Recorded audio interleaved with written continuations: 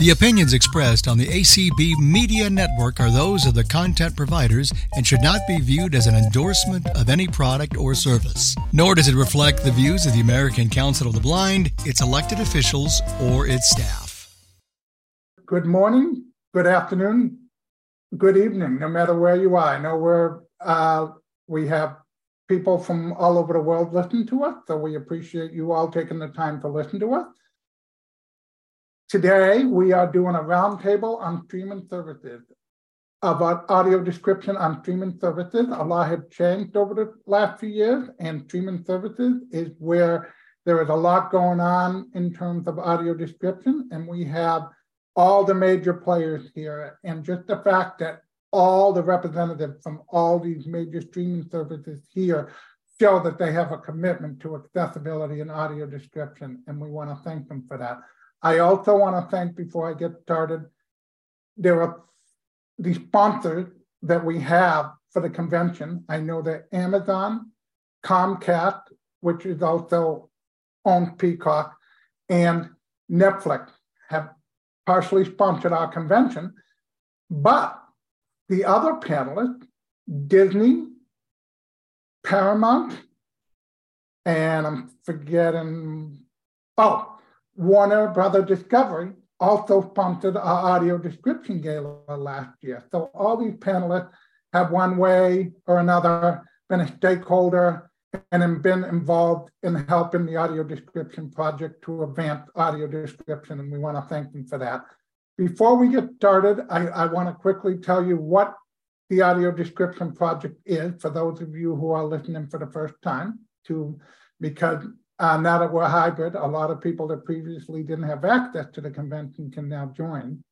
So the Audio Description Project is an advocacy group within the American Council of the Blind that basically advocate for more audio description, accessible audio description, and quality audio description. It is run by our full-time ADP coordinator, Dr. Tabitha Kenlin, and she started in January. So many of you will meet Tabitha for the first time at our in-person convention, and please say hello to her. We have 5 subcommittees within the Audio Description Project. We have the Section 508 Committee, which is chaired by Pat Sheehan, which has to do with audio description of video produced by government agencies, such as the Center for Disease Control or the Veterans Administration. So that has to do with Section 508 of the Rehab Act. And we have a committee to look at those and advocate for those.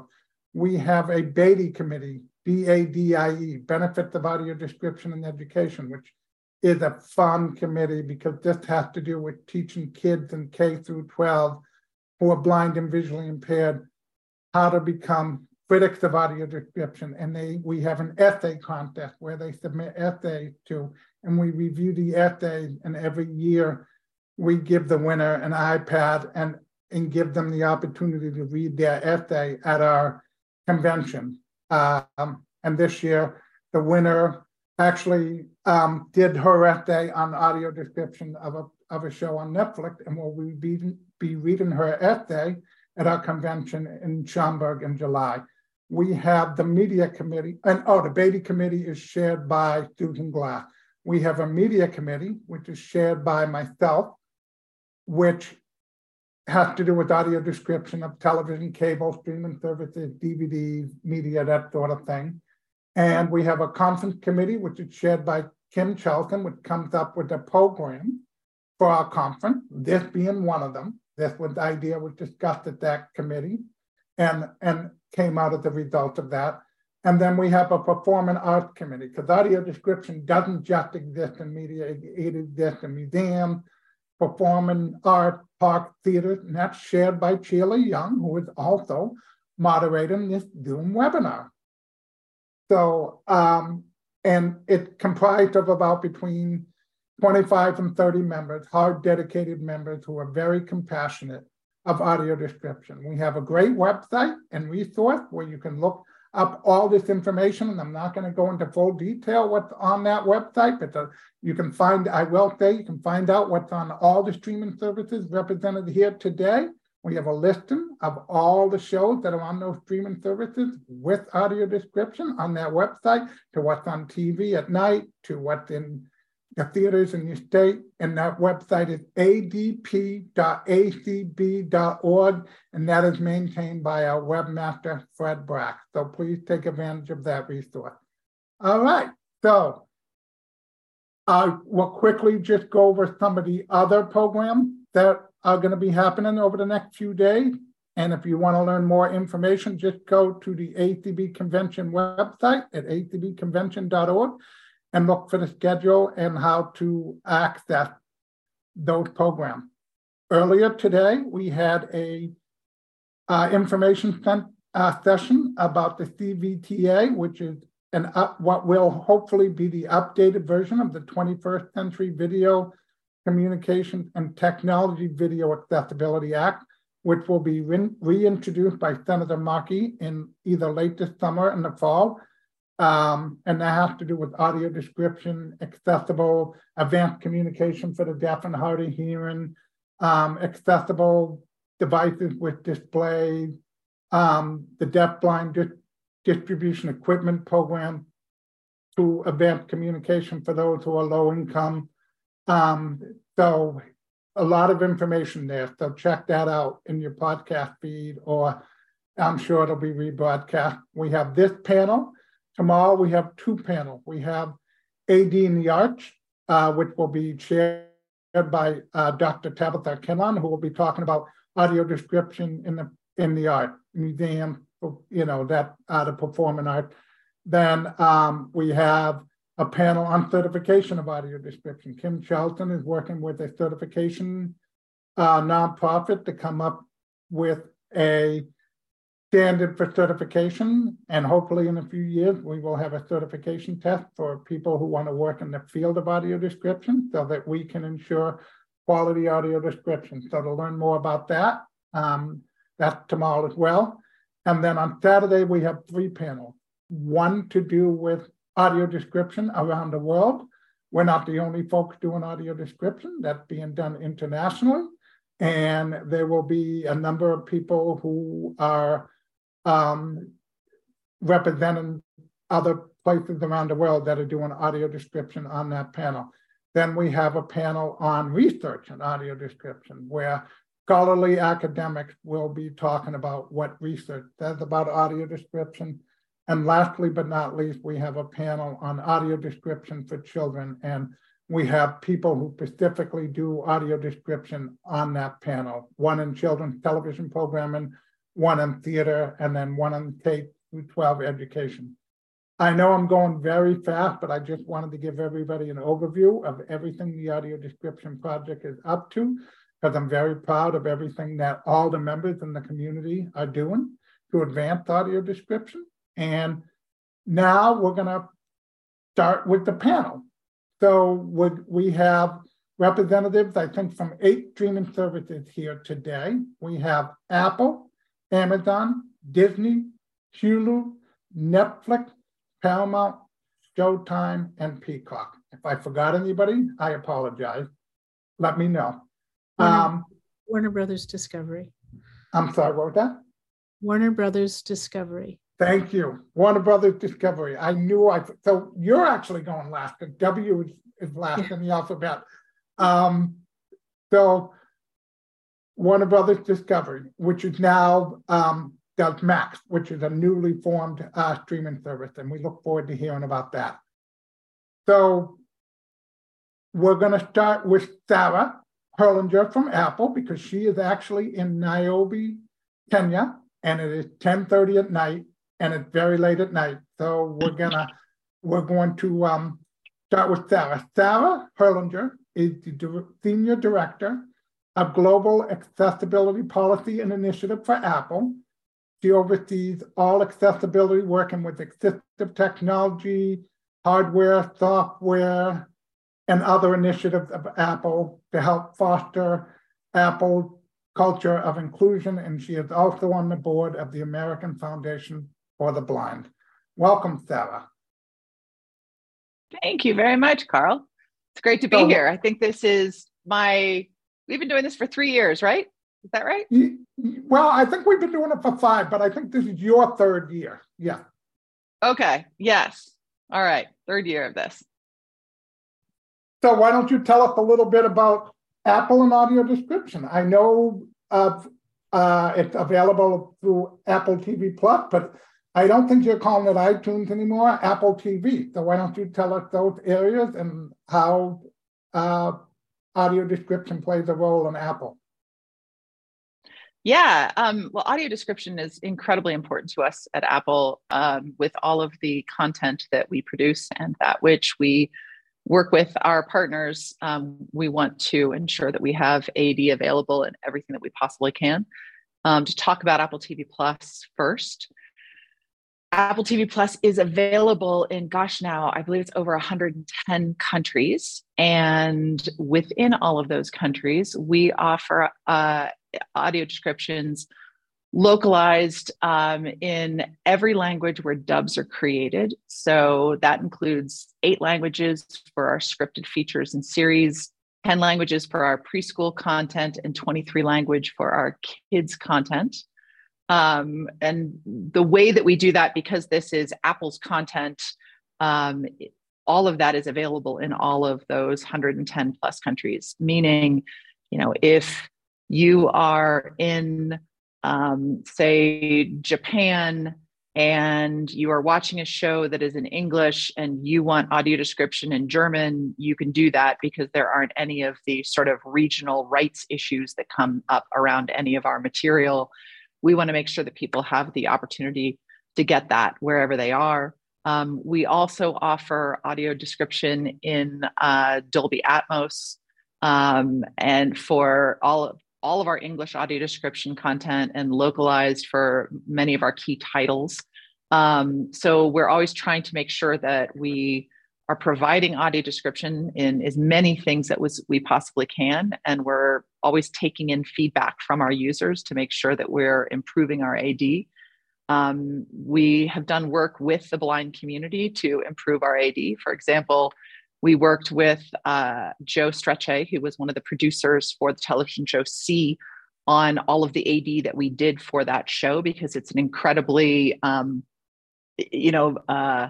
physical show. There's a lot of battle scenes and all kinds of things that go on. And so there was a lot of really working on how do we make sure that our AD was done well. And we took the information from Joe so that we could make sure that we improve across the board with all that we do. So there's, all kinds of things that we've been trying to do with TV Plus to make sure that we try and be leaders in this area and make sure that AD is a priority across everything that we develop as a content provider ourselves. And then when we work with any of our studio partners, it's standard procedure for us to request that any of the material that they send to us in accessible formats. So whether that be closed captioning or audio description, we request it. And if there's ever a situation where we find out that there's something that isn't there, we have a public facing email address, which is accessibility@apple.com. We encourage people to write to us to give us feedback, not just on AD, but on anything that comes up around accessibility, because we have a whole team that takes that in and makes sure that the questions get to the right people within the company. But for anybody who does write in and say, hey, we know that this is available in AD in some other place, but it doesn't seem it's showing up here, we will go back and contact the studio and figure out how we can rectify that. So we definitely want to know if something has, for one reason or another, made it through without AD, and make sure that we get it in there. And Apple TV Plus is a monthly subscription, correct? It is, yes. You can do monthly or yearly. Right. I actually am probably the one person that described to all 8 services represented here. My wife hasn't seen the bill lately. But so that's great. You also, I know you're not calling it iTunes, but you also have movies and TV shows or movies that you can rent or purchase with audio description. Yeah, we now call that just Apple TV. So the sort of app with all of that additional content, or the studio-based content for rental or sale is Apple TV, and then Apple TV Plus is the content that we produce on our own. So it's that Apple TV content that we work with studios to get AD'd versions of content whenever we can. Okay, great. Going back to where you mix the show in Dolby Atmos, I want to commend Apple for doing that, because there is growing discussion on the various discussion lists on Facebook, email list about audio description, that there are some who consider having inferior audio to those who do have access to full surround sound. They consider it to be discriminate. I'm not saying I do, but some do, because many blind people in the blindness community do invest heavily in surround sound equipment or speakers, because sound is very important to us. And many of us use it as a way to tell us more information, since surround sound is directional. And that's how we navigate the world, through hearing sound from different directions. It's the same thing when we're watching a show. It enhances the audio description. So I'm not going to ask everybody if they're doing it in surround sound, but I'm just giving everybody hints as we go along. This is something that we hope all the services are eventually striving for and moving toward. And Sarah, do you also, I know Apple TV Plus is probably fairly new and has not a large library compared to some of the other streaming services, but if you do share or sell some of your content, does the audio description file go with it? Yeah, I mean, it's important to us that our content reflects our values wherever it is shown. So, for example, we recently partnered with Canal Plus in France for showcasing all of our Apple TV Plus content on their platform. And all of the French localized content has been available to their team, including with French AD. So we've been trying to make sure that as we utilize other partners, that remains something that people understand is important to us. Okay, great. And I neglected to say there were two more events coming up in the convention. One will be the showing of Coda. We're going to be showing, it's our annual tradition to show the best picture winner at our convention. And since last year, I forget why, but we were not able, we did not show Coda. And this year, we're going to have a double feature where we show Coda and Everything Everywhere All at Once. And I want to thank Sarah for giving us permission to show Coda at an in-person event. And I, as a deafblind individual, and I consider myself deafblind, and I have a dual sensory loss, so I also do have a lot of, and I went to a deaf school for several years as a child, so I do have a lot of interaction with deaf culture. For those who have not seen Coda, which stands for Child of a Deaf Adult, it is about a young adult who is the child of two deaf parents, played by Molly Mattin and Troy Coster, and it will give you an insight into another community in the disability community. And the unique thing about Coda is that not only do you have the voice talent doing the audio description, you have to have voice talent doing it for all the deaf people who are not oral. So they had to hire separate voice talent to voice for the deaf when they were signing in the film, and it's well done. So I'm looking forward to screening that movie just so that the blind community can learn about the deaf community. Well, we are super excited that you are choosing to show it at the convention, and thrilled that everyone will have the chance to experience it. Doing that AD in that way with the separate individuals who took on the roles of each person was initiation as we were going on. And I just want to say that Apple TV is not only available on iOS devices, but I have two different smart TVs. I have as well as an Apple TV and a phone player and a Fire TV and whatever. But I believe the Apple TV app is available on my two smart TVs, my Fire Stick, which is an Amazon product, my LG TV. So there are multiple ways to access Apple content other than iOS. Absolutely, that is correct. We do have the Apple TV app on in many different formats on our platforms of Apple TV itself, on iOS, on the Mac, and then as an app available on other platforms as well. Right. Is there anything? I think you've covered most of the questions that I have. Is there anything else you wish to add?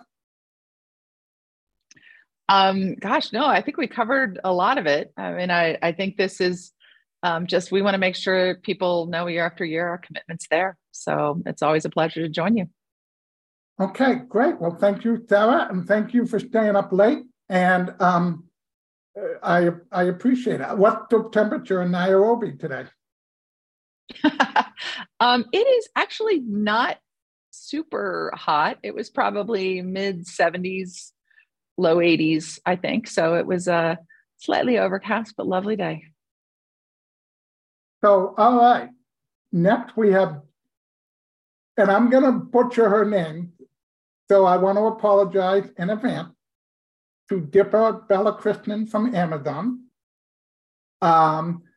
She is the head of product content localization for Amazon. She has been with Amazon for more than 9 years. Before joining the Prime Video team, she worked on the Alexa team to work on accessibility and their inclusion effort.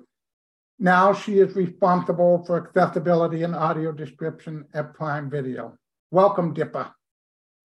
Thanks for having me here, Carl. I wanted to actually call out that when I first joined this role, I had required reading, which was Dr. Snyder's book. Required reading, not for the role, but that was like my 101 to understanding the space. And the other thing that I used was all of the panels from the last year. It's been super informative and useful for me to get up to speed. And I'm happy to be here to represent Prime Video and share our learnings today. Well, thank you. Why don't you, for those who are new, first just tell us a little bit about Prime Video and the number of places to get. I mean, not only do you have a yearly subscription service, you can rent and purchase, and I think even a free streaming service where audio description is available as well, right? Yes. So Prime Video, it is. It's called Freebie, and so Prime Video is available in 100 plus territories. I don't even remember the latest number. And we are available, as you said, for a subscription service, which you can pay for monthly or annually. There are additional channels. I believe Paramount's available on our platform where you can sort of choose a subscription to watch other content. You can buy content, which is one title at a time. So there's a lot of choice out there for people to come in, and the intent is to become the global entertainment destination for everyone. So great. And just like with Apple, there are a number of ways to access. You can do it. And I should have mentioned it before Sarah started, but you can access all this audio description in basically 4 ways, either over the web through your browser, using Chrome or Safari or Edge. You can access through a smart device such as a television set, a smartphone, or even a dedicated media player such as, I don't know, the Amazon Fire Stick. So, or the Apple TV. There are several devices. So there are several ways to access audio description in case, for those who don't know that. And please go to the, so you have a Amazon Prime itself. You have original content that you also produce, and you do your own audio description as well as content you acquire where you ask for track, correct? That's right. So we work, we have human narrated audio descriptions on our originals. We request our partners to give us, the third-party studios to give us all the audio description that they create. And we make that available pretty much everywhere that Prime Video is offered. So whether you're on your TV or your mobile phone or your laptop, the same audio description would be available. We've got pretty much, I think, every surface that's there covered on Prime Video. We should be able to have audio description there. Do you also do it in multiple languages around the world also? We do. We do about 12 languages, audio descriptions in about 12 languages today. And we do captions in way more, but we do audio descriptions in 12 languages. Great. And what is Amazon's view on accessibility and audio description? So I think our mission is to create an accessible and inclusive streaming experience for customers everywhere. For that, what we do is try and make sure that we have as much audio descriptions available on our service. Our North Star, so to say, is to make audio descriptions as widely available as captions are today. So you did mention that we had the largest number of audio described titles. I think it's over 4,000 titles that we have. It's growing every day, but it's a small fraction of what we have. If you think about captions, which is hundreds of thousands of titles, it's a very small number. And we want to really bridge that gap from our side. All right, given that, how are you planning to make even more titles available then? So I think from our perspective, we continue to audio describe our originals with human narrated audio descriptions. We request all our content providers to share, but it's a really large gap when it comes to having audio descriptions on hundreds of thousands of titles to script it, make it available. So one of the areas that we are investing in is how do we think about the production workflow in a different way? And we created an audio description authoring tool for script writers to actually create the scripts faster. So you can listen to the AD that you create within a matter of hours. You can fix errors in it faster. And each time you have to fix an error somewhere, it's not a case of going back and re-recording everything. It's a matter of changing something in a script. So what that uses is text-to-speech in the voicing process to help make that production workflow faster. So we believe that with this, we will be able to get to a world where audio descriptions are as common as captions are today. So while I am all for trying to make audio description as common as captions, depending on who you talk to, text-to-speech can be somewhat controversial in the blindness community because we listen to text-to-speech all day long for email, for work, for school, for education. And when we want to be entertained, it is easy to hear a human narration voice. So, and I know that so it's my hope that when you do the text-to-speech route, that you do quality text-to-speech that doesn't impact the ducking, where you can still do full surround sound, that sort of thing. But here's my biggest concern, to be honest, about the authoring tool, because one of the frustrations about the blindness community is that the audio description track does not always follow the title. And I could be wrong because I don't know enough about the technology. Is it so proprietary that if this title ever leaves Amazon and goes to another service, can this audio description track go with it? It can. So when any of our titles leave our service, if partners request us for that particular audio description track, we have a process by which we can share that material with them, and the audio descriptions can go with the title. So it's not something that's, it is something where we can make sure that it's available with the title, even when it's off our service. I do hear the feedback, and I think in terms of working over the last many months, the pieces that we've been focusing on is how do we improve the quality of script writing? How do we make sure that the audio mixing is a seamless transition? Ducking is something that we've been working on. And I think the voice quality of text-to-speech is definitely something we want to improve on. Amazon's TTS gives Alexa the voice, and that particular team's working every day to bring in neural text-to-speech technologies.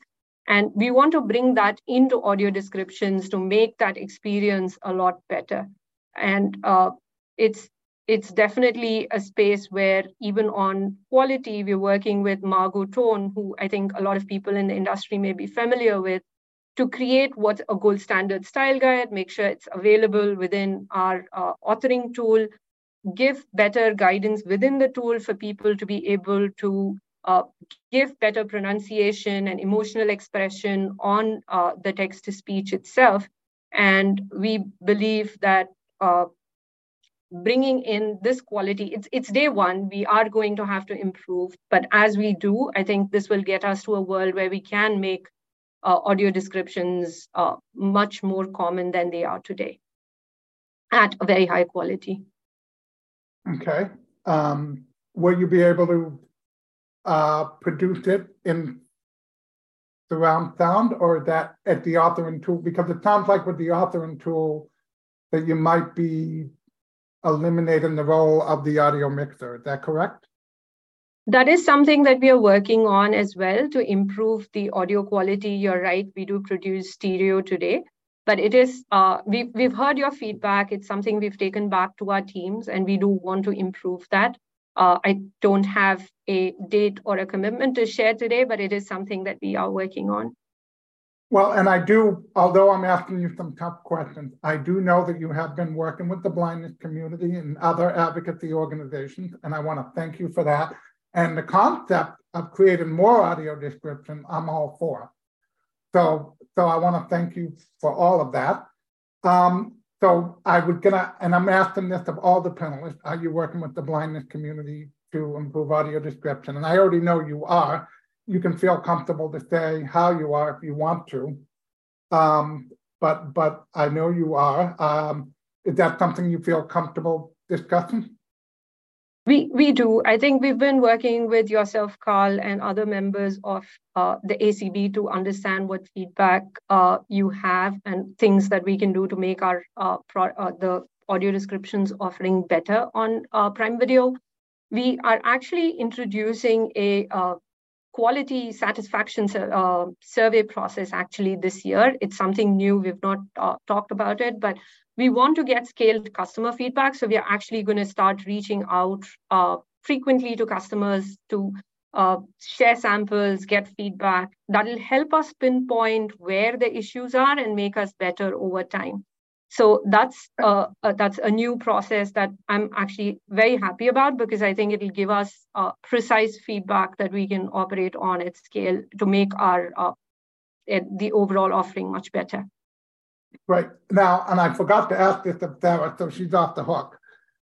But I know all these streaming services are starting to look into, or if they're not already, doing live component to their streaming services. Is that something Prime Video is going to do? And if so, are they going to consider audio description for whatever live component they're doing?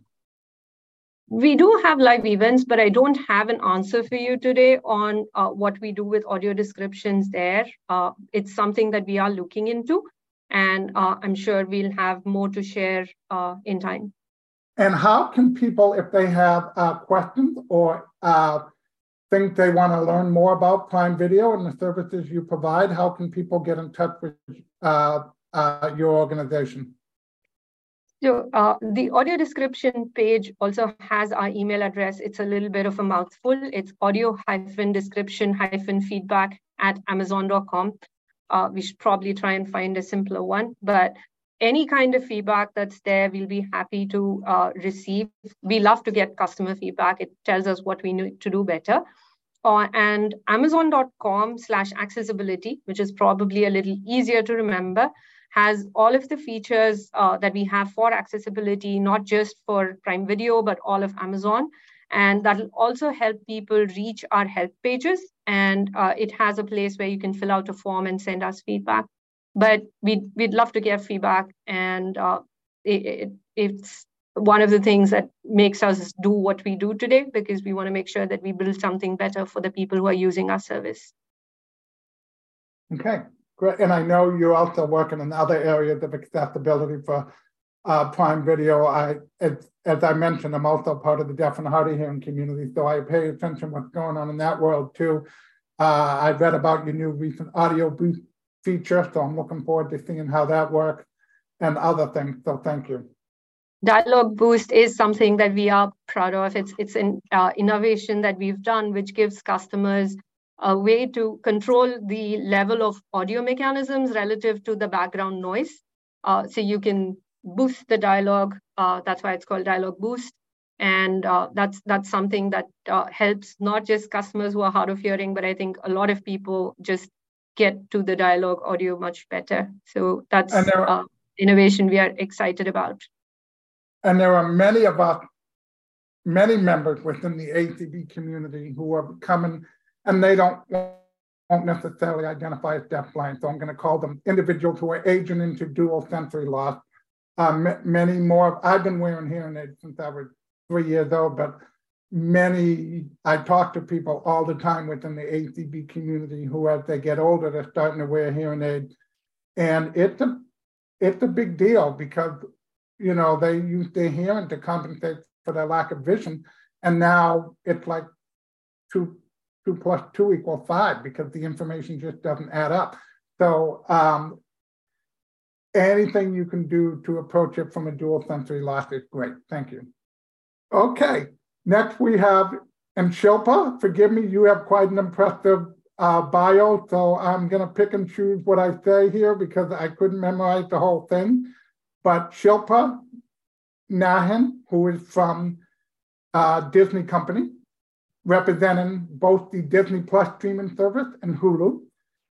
She is the director of the human rights policy and worked with the global policy team to advance human rights among the Disney companies. She also worked with the supply chain within Disney to improve supply chains and other issues to increase the safety and rights of human workers around the world. She worked with advocacy organizations around the world, NGOs, and policy stakeholders from everywhere. She holds a bachelor's degree in English literature and media communication from New York University and a master's degree in international relations from Georgetown. And she has also been the beneficiary of several fellowships. And before joining Disney, she worked at Marriott on social impact and also previously worked in film and publishing in both New York and Los Angeles. Welcome, Shilpa. Thank you so much, Carl. And hi to all of you at the that are part of the American Council of the Blind community. As Carl had mentioned, I'm Shilpa Nahan. I'm Director of Human Rights Policy on our Global Public Policy team at the Walt Disney Company. I have long black hair and tan skin, and I'm wearing a big pink sweater because I'm in Washington, D.C., and it's a little bit chilly and rainy today. And I have had the good fortune of talking to Carl and the ACB for the last couple of years that I've been with the Walt Disney Company. And as part of my work, I support rights-based issues, including accessibility. And fundamentally, Disney has always wanted all guests and viewers to be able to enjoy our parks, our products, and experiences.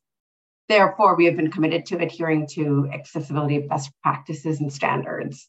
Over the last few years, the Walt Disney Company has expanded its entertainment experience to include not only our theatrical releases or content on television, which includes ABC, FX, National Geographic, and the Disney Channel, but we also provide premium content, including original programming on our streaming services that include Hulu, Disney Plus, and ESPN Plus.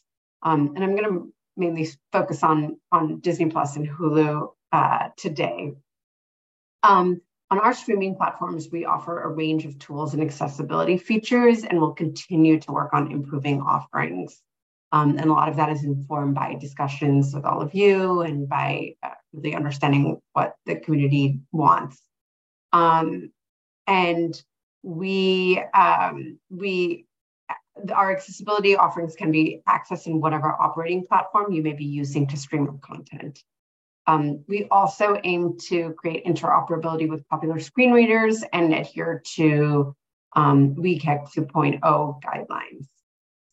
So, I'm representing two platforms, and features may vary by platform, but today I just wanted to spend a bit of time highlighting the features of audio description on Hulu and then Disney Plus. Before I start with Hulu, I'm proud to just say that all our Hulu produced originals have audio description in English, and our Disney Plus originals have audio description. And then we also do, between both the platforms, we do audio description through human-generated voice rather than computer-generated voice, because we ultimately believe it provides a better user experience. And one other thing that we do is we take effort to ensure there's consistency around voice actors across a series' life. So a show may be continuing for 6 or 7 years. We like to use the same voice actors. And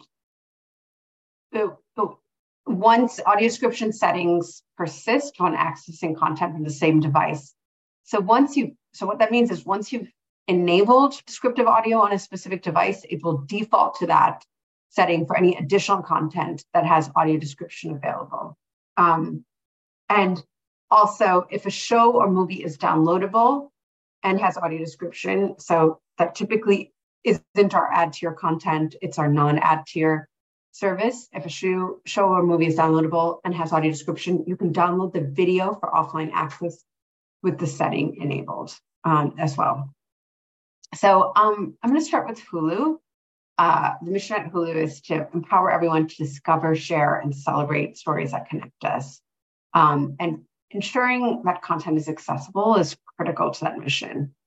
Over the last few years, our Hulu team has done a tremendous amount of work, both to expand our library of audio described content and to increase the accessibility of our platform for screen reader users in order to improve access to movies and television for the blind and low vision community.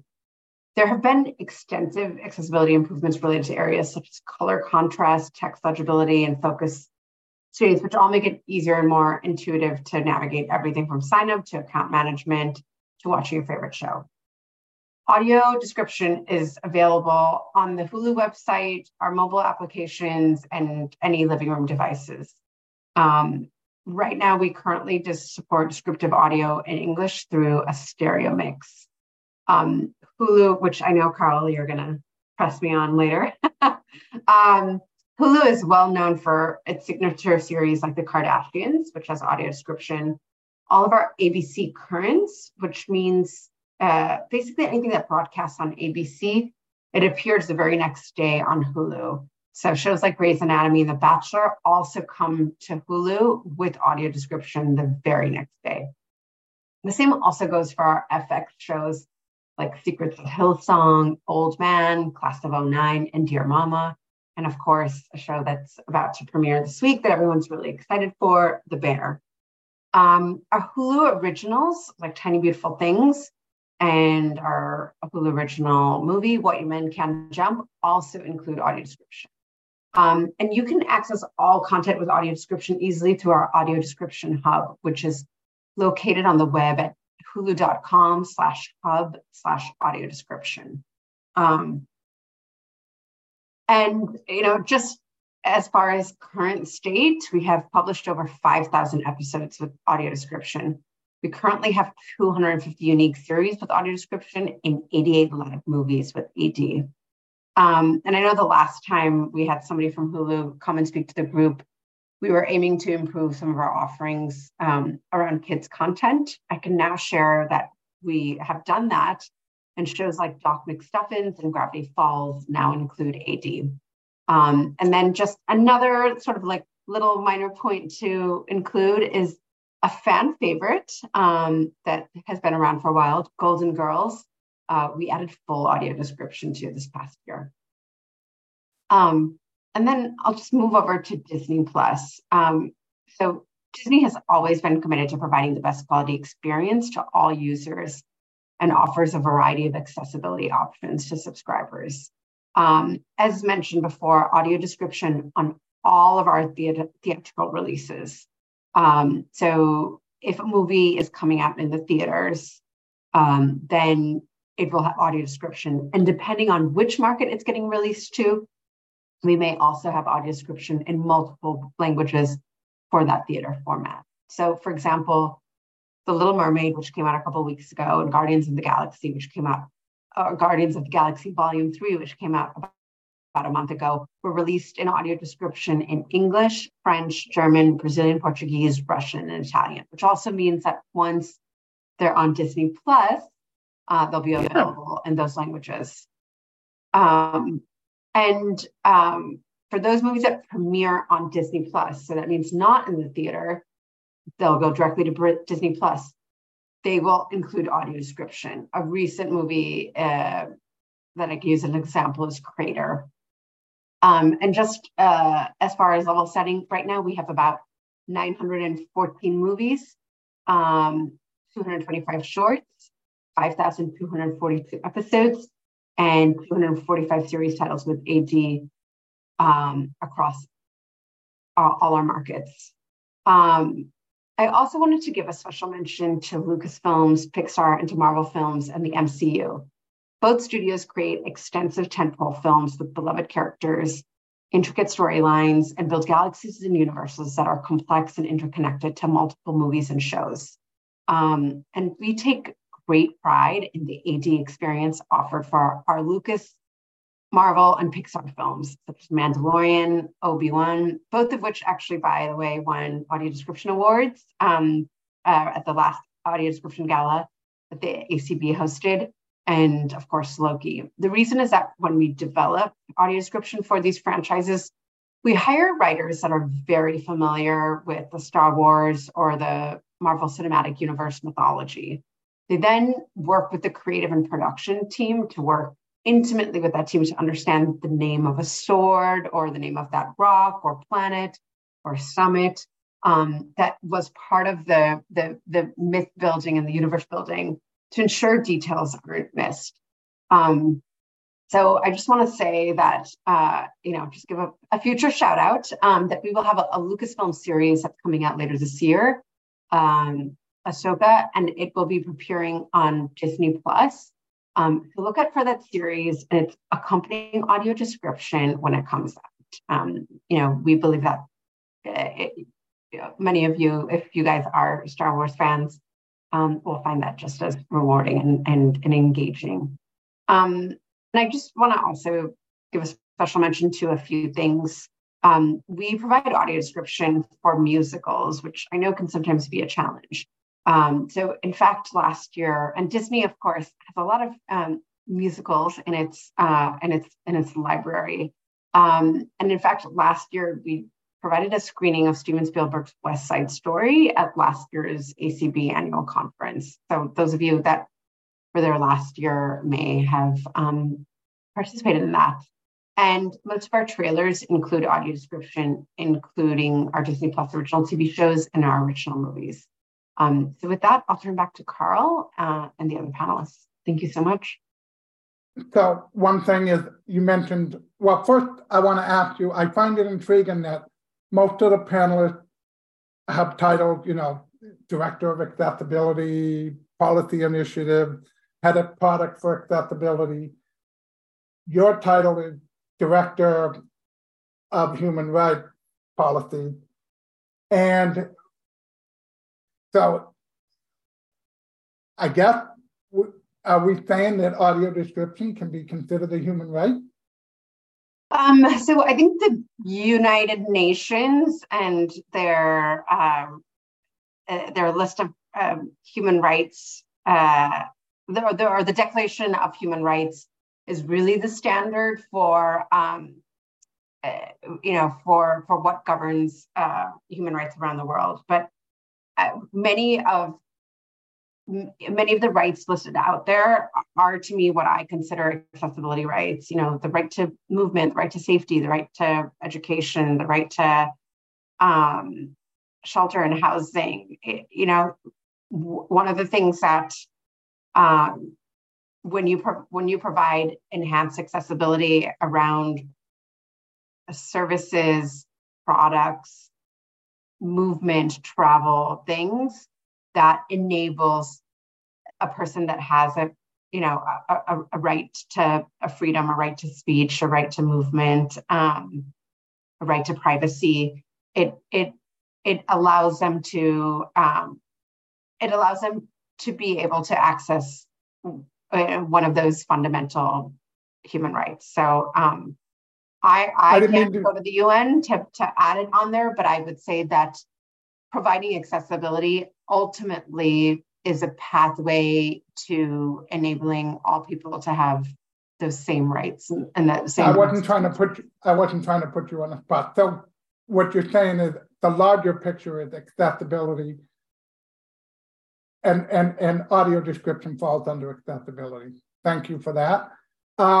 Couple of things you mentioned, which I just want to point out to the community and all the panelists, because this is something I see a lot. Shilpa mentioned persistence of audio description. Not all these streaming services have apps where the audio description stays on at all times. So I was happy to hear Shilpa mention that, because sometimes we'll be watching a show and say, wait a minute, it used to have audio description. Why doesn't it now? And we don't know enough to go back and look at the settings and have to activate it again. So it would be nice if consistently, once it is turned on, it stays on. That's a nice feature to have. And again, I'm not pointing fingers at anybody. I'm just bringing up concerns we hear in the community so that we can all learn and work together. So that was nice. I will tell you, one of the things I love about Disney is when they do play trailers. Lately, I've seen all their trailers. For instance, I saw a trailer for Indiana Jones and the Dials of Destiny. That was audio described. That was kind of cool. So I appreciated that. And I am now probably going to go to the movies to see a geriatric Indiana Jones in a wheelchair wearing a fedora and a bow. I don't know if he's in a wheelchair, but he is 80 years old, so it'll be interesting to see. So that was, and the other thing that's impressive about, and I'm going to try to point out positive for all the streaming services. The other thing that's impressive is they've gone back and then done a lot of their back catalog, even going back to audio describing Mickey Mouse in the first sound video, Steamboat Willie, in 1928, and Snow White, their first full-length animated feature, and some of their other things. So it would be nice if, with the writer's shortage, the writer's strike currently taking place, and many of you are not necessarily going to have new original content to audio described, if you maybe took those same resources and described some of your back catalog, because many of us grew up not being able to watch stuff as children and young adults, and now the opportunity to go back and watch some of those things, it's like we're watching it for the very first time with fresh eyes, and that's kind of cool. So thank you for that. And lastly, I am a Star Wars fan. I still remember 10 years old. It was the first movie I got to go to by myself without parental supervision in 1977. And I sat next to Leslie Dropkin, and I was petrified because I thought she was the cutest thing in the world, didn't say a word to her the whole movie. But it was a lot of fun. And ever since then, that's when I fell in love with the movies. And I just recently watched Obi-Wan Kenobi, and I will say you can tell the difference in the writing because the writers did work with the production team earlier in the process. And obviously Lucasfilm said that our content's going to be audio described and we can control it rather than, because they want to make sure it matches the quality of their production. So that was nice to see. And so thank you. So both Disney Plus and Hulu are monthly subscriptions, correct, Shilpa? That's right. Okay. And they're separate monthly subscriptions at this time anyway, correct? Yes, but our CEO had announced in our last quarter's shareholder meeting that at the end of the year, there will be sort of a one Disney Plus Hulu experience. So there'll be an opportunity to access Disney Plus and Hulu sort of in an integrated experience. But those that just have a Hulu subscription or those that just have a Disney subscription can maintain those. But we will potentially be adding a additional offering, which combines both of them and their content. Okay, great. And I know that other streaming services are merging and consolidating and sharing content. So going to Hulu, you mentioned that ABC content is available the very next day, but you also get content from Hallmark, which does quite a bit of audio description for their cable channel. So I'm wondering if you guys have looked at like reaching out to partners who share content with you to share your audio description as well. Yes, we have, and we continue to work to streamline that experience.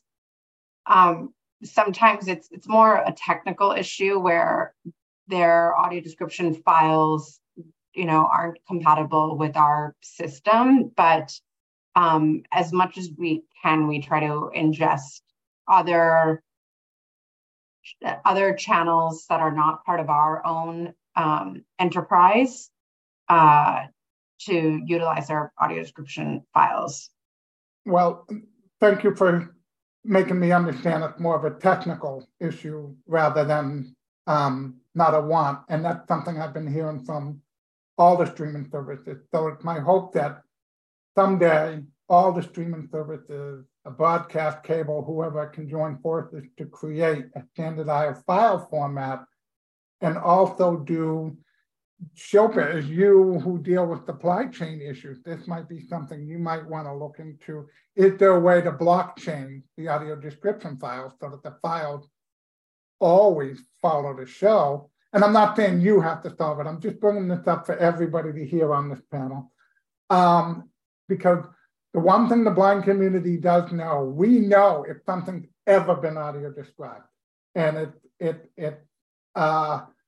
is, and if you follow the email list, discussion list, Facebook group, that's our biggest concern that we hear. How come I was able to, or somebody was able to see it with audio description on one platform and not on the other? So that's something I hope as technology advances and we move forward that we all work together on file transfer. And one thought that somebody mentioned to me recently is maybe, and I don't know if this is even doable, but maybe the production company create the audio description, and therefore when they sell their show, the file will follow. But because right now the streaming services do it or other times. So there are many, I know there are many issues beyond all of our controls, but these are just things that I'm asking all the streaming services to think about. But I watch all the Star Wars content and Pixar. If anybody ever wants to see the reason for audio description, watch the movie Up. And there's a scene at the beginning of the movie where you're seeing a montage of film describing the relationship between Ellie and Carl. And Ellie is a redhead. My wife, Megan, is a redhead. Carl is a cranky old guy with hearing aids who has a yellow lab. I'm a cranky old guy with hearing aids that have yellow lab. Whenever that scene is audio described, and it's like a 3-minute montage, I am crying like a baby. And I would not be able to do that without audio description. So if you need an argument for audio description, that one scene in Up where they show how Carl meets his wife, Ellie, and go through his journey of his relationship with his wife and then loses his wife. Oh my God, it's a tearjerker. So thank you. Anything else you wish to add, Shilpa? Oh, no, thank you so much, Carl, for inviting me and for sharing some research. And Up is one, that opening scene in Up is probably one of the best scenes in movie history. So I'm really happy that you spotlighted that particular one, because I do think that the audio description on that really enhances the movie on so many levels. I do apologize. I have a couple of more follow-up questions, if you don't mind. Okay. One, since you are part of ABC and other ESPN, you obviously, and the two services are going to be merging. I'm assuming you're going to be doing more and more live TV at some point as well. And if so, is audio description going to be part of that? So I don't quite, I think we're talking about it, and we're trying to better understand what our live offerings will be. So I can't really speak to what we're committing to via audio description. I know, for example, the Academy Awards on ABC, that's audio described. And if that is going to be a model for other live events, what are the limitations around live sports? So we're just trying to sort of unpack that. Okay. But I think, we always try to consult with good people like you to better understand what's useful, what's not. Okay, great. So are you working with members of the blind and low vision community in the process of creating your audio description? So we consult with the community to get feedback on our audio description and audio description offerings. And we work with a few vendors that are, we think, really sort of providing sort of quality audio description service. So the vendors have blind consultants, right? Yeah. Okay, thank you. That's great, thank you. And we look forward to seeing how the merger of Hulu and Disney worked, and hopefully has even more audio description. I can never get enough audio description. So I'm gonna go, I know I said alphabetically, but in my notes, I wrote down Max, not Warner Brother Discovery. So, Max is after, M is after H for Hulu. So we're gonna go to Janet Ritt if we don't mind, because that's how I memorized everything.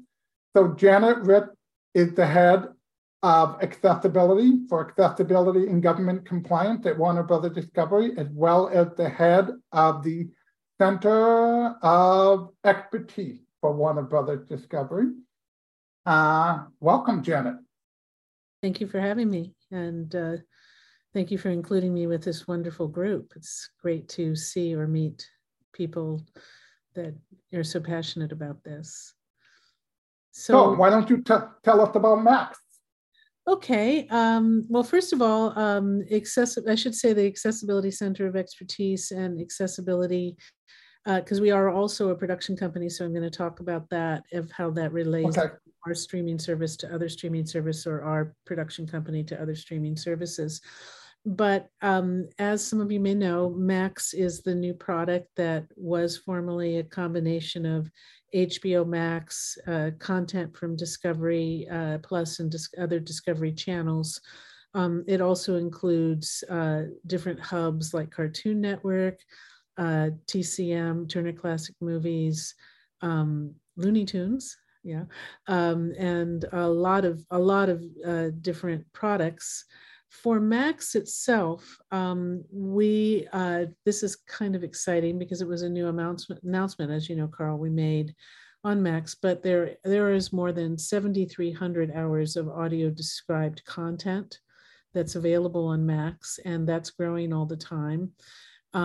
These are HBO originals, Max originals, but it also includes lifestyle brands that we've now incorporated in, a personal favorite of mine, Magnolia Network. There's TLC, HGTV, and more, as I've mentioned. Now, we have a very, very large catalog with a 100-year history of Warner Brothers, so tackling that back catalog is a challenge, but we actually commit to all new content that comes on to be described.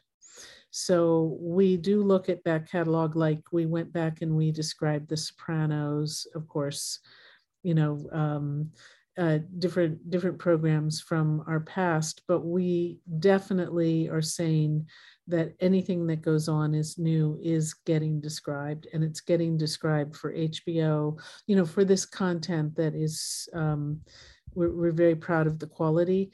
We try to match the quality of the AD to that with, you know, the human voices, the scripts, and to make the experience as best as we can. Some of the other things that we've done for Max, and I want to say right now, I'm extremely proud of the Max team. This was a team that came together from the HBO side and the Discovery side out of a merger, and that's always an interesting experience for a company. But they really put all in on this. So let me just give you some highlights of some of the things they managed to do with Max. One is that, which other services have, so we're really glad we have it, which is an icon that indicates where audio description is available, that there's a library page that can be filtered by genre for all titles that have audio description.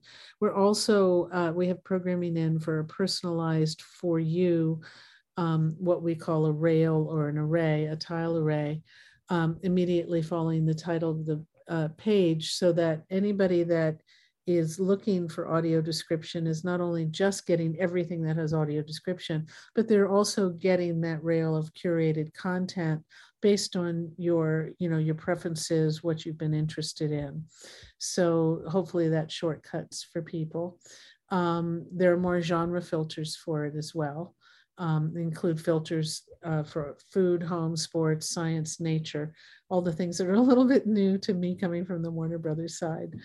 And I have to tell you, I have Magnolia Eye as my kitchen. So obviously there's some really cool things on there, especially the recipes. The series that are more than 90% of episodes described appear on an audio description genre page. You actually have an ability to click on a tile and see anything that has audio description more than 90%. And we're looking to find out, like, if there's a gap, you know, what we call episodic inconsistency, to find it and get that to 100%, which is a really helpful thing as we work with the Audio Description Project, which I want to give a shout out to. And that is something, it's very important to us, so that as people have the experience, especially with drama, especially with scripted television, that they have that, you know, that experience, episodic experience with consistency. On some of the content that's come in, though, that is lifestyle, that might, each episode might be distinct. We are also looking, as we try to catch up on audio description, of what has the most viewership in terms of the order we're doing, because it's a massive amount of content that's come in. So we ask people to bear with us as we're tackling that. And we're trying to make sure we get what people are interested in first. Let's see. On the web, there's a link on the footer that takes people to that same audio description library. We have search terms. You can go on, and our friend from Apple TV is gone, but I was going to give her a shout out. You can go on to the different platforms, and we cover a lot of them. I have a list here. But before I do that, I want to make a point about our content going over to other services, because we're also a production company. It's Max, but this is Warner Brothers as well. So an example would be Ted Lasso. So we make Ted Lasso and it goes over to Apple TV, and we send that AD with it. and we're very proud of that, AD. We look for different platforms where we're sending our products over, and if the AD is not playing on it, we look at what maybe the distribution agreement is, and then we're going to see about, maybe we can get those files in the right format. So yes, it is a technical issue. But the idea is that not only is our AD going over, but it's going over with the quality that we are committed to. Let's see what else. We have, in terms of best methods, I meet myself on a regular cadence with groups that represent the blind. Carl, we have a relationship, hi. But also, and I'm not sure you know this, but I meet on a regular cadence with the leadership of the NFB, and they have been very helpful in terms of their feedback. We also meet, or I do, because I work also on the production side, so I meet with groups that are made up of managers, agents, actors, directors, composers, all of whom are part of the community. And this is wider than just the blind community, also the deaf community, right, the mobility community. And we're looking at how do we get this all working from inception? Not only are we taking care of it on the supply chain as it's going out, but how do we deal with it at the start? And this is a very active thing that we're working with. And I love both our DEI community, our production community, and how interested they are in working with these real experts in the creative community who also are members of the community for their particular area. And it's very exciting. It's very exciting work. I come originally from the creative side, so there's a lot we can do together, and it's a real pleasure. That's all I can say.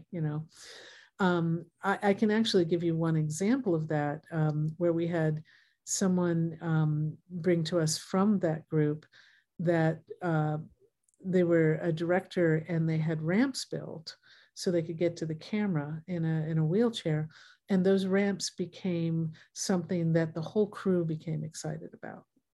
So it goes to every area that we find when we strive toward accessibility, we're improving the experience not only for our customers and our viewers and our participants, but all across the board, it creates a better experience for everybody. And that goes— I agree.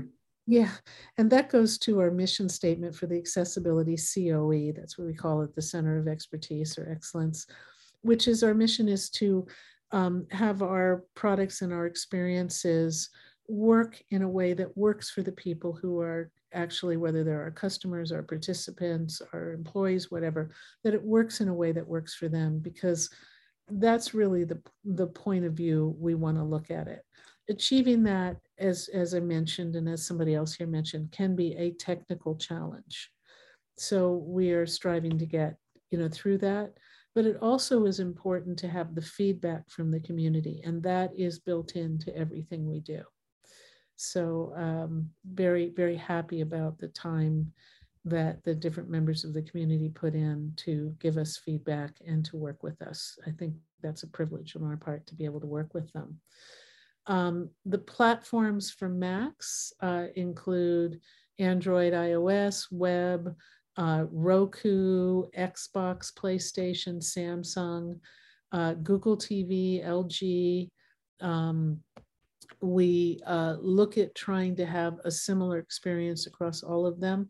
We do run into some challenges with some of the console, game environment, the PlayStation and so on, that are in the older modules as they themselves go through different iterations of platforms. It becomes also a technical challenge where the newer platforms might cover more than the older platforms. So we're trying to work with them about that. Let me see a couple of other things I wanted to highlight. We are working on persistence, and we have quite a bit of that on Max, but we're also looking at ties into the platforms themselves. And some of the other shows that we have that we put on other platforms would be like Abbott Elementary on ABC, I believe, which we're also really proud of.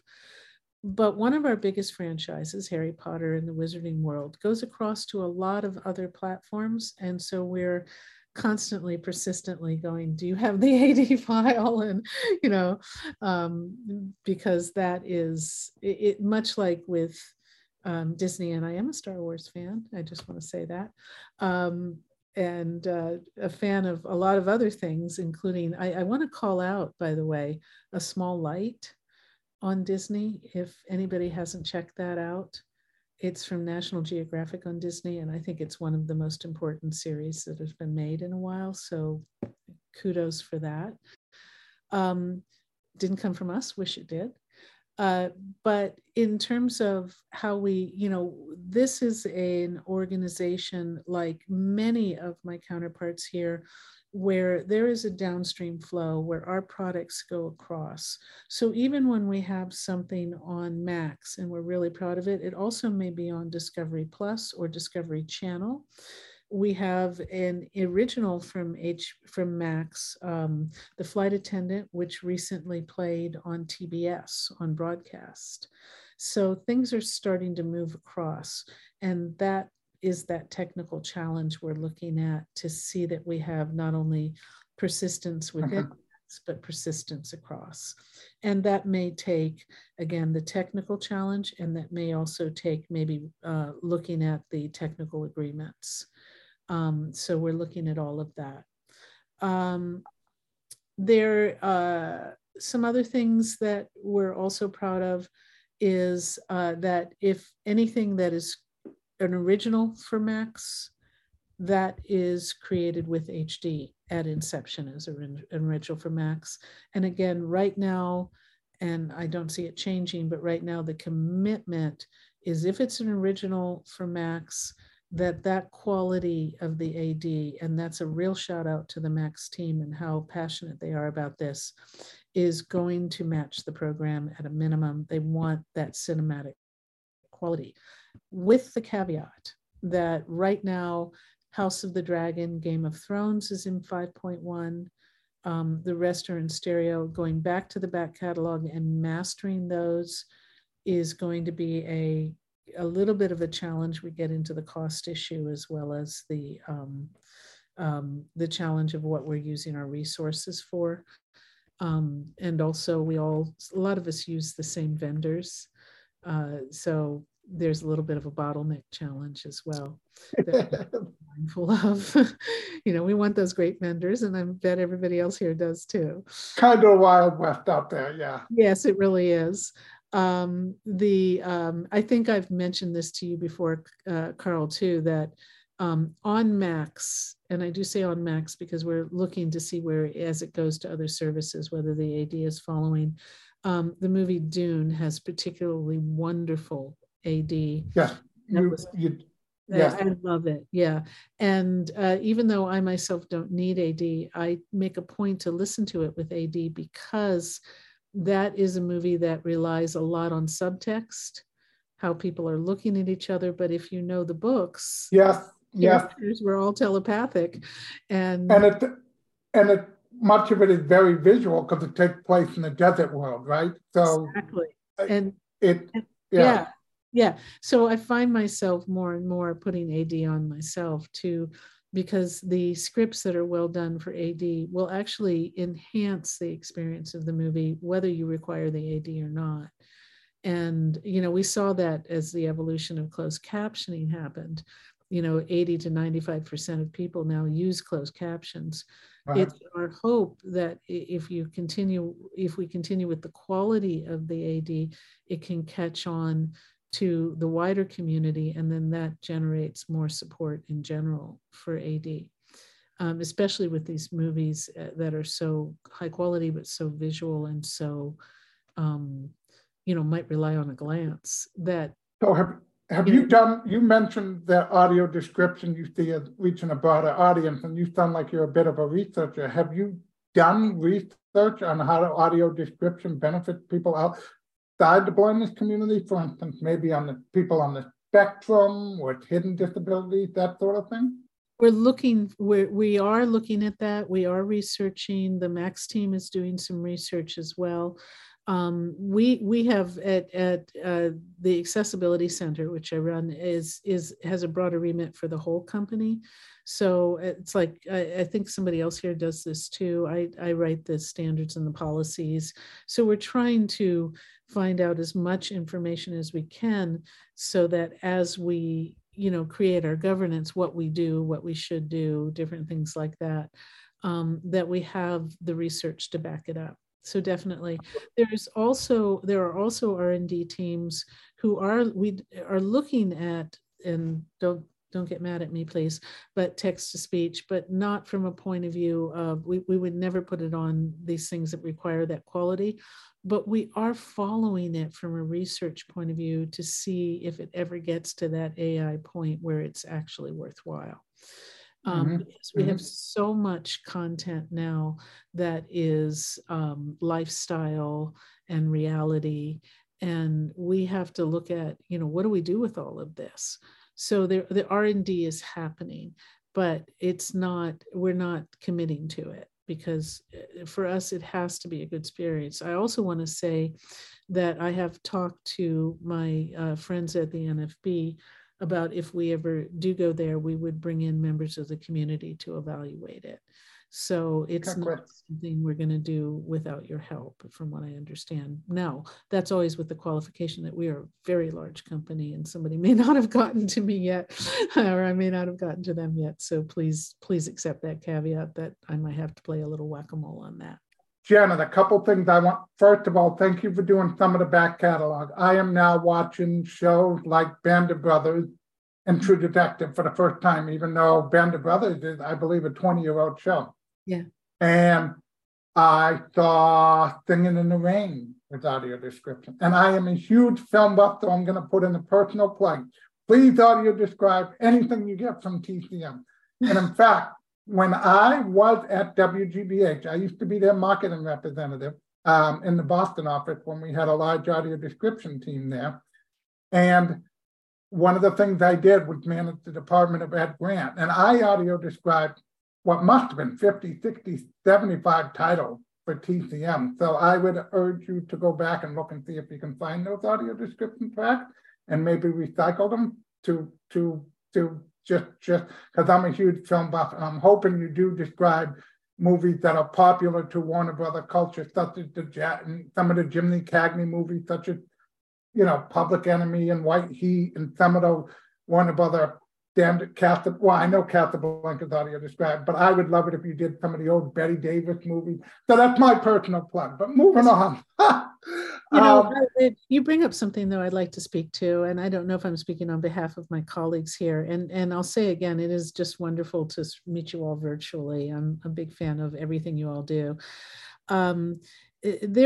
Just to be mindful that there's a bit of a tension between both effort-wise, cost-wise, resource-wise, of what we have coming in new as opposed to what we have on the back catalog, because we have 100 right. So no, I know that. We don't want to do it. It's just, we have to look at what's being watched. So you have limited resources. I would also say, if, tell people to watch things that you want to get subscribed. But the one thing I do want to say about that is that on the broadcast side, I know this is a streaming side, but I wanted to bring up a couple of things about that because we cross-collateralize so much. We did live describe the SAG Awards in 2022. And when we did that, we made a point to use a third party where the describer was blind, was a member of the community, some of the other people involved with it were members of the community, and it went really well. And so we're looking at that experience as a model to see what we can do. I can't promise anything yet. What we do for live, though, on Max right now is that we go back and describe it. It may not be described in the live setting, but if it's going to stay on Max, which it will considered new content and be described. So there may be, but okay. Couple other things along those lines, and that's what we call near live content. We try to do that within 10 days of the premiere. You also mentioned musicals. I want to make that point that if it's something that we produce, so it's an actual Max produced show, that will be audio described, whether it's a musical or whatever it is. Okay. So, and I know you mentioned something about there being room. We'll find the room to get the description in, in between somebody singing in the rain. But this is something that I will say that the team that does this, and it's a number of teams, there are entire, content and localization and teams. So we have teams that actually do the audio description, and they are wonderful, and it's a pleasure to work with them. We have teams who are working at acquiring content, and we actually updated that last year to say we always have to ask for AD.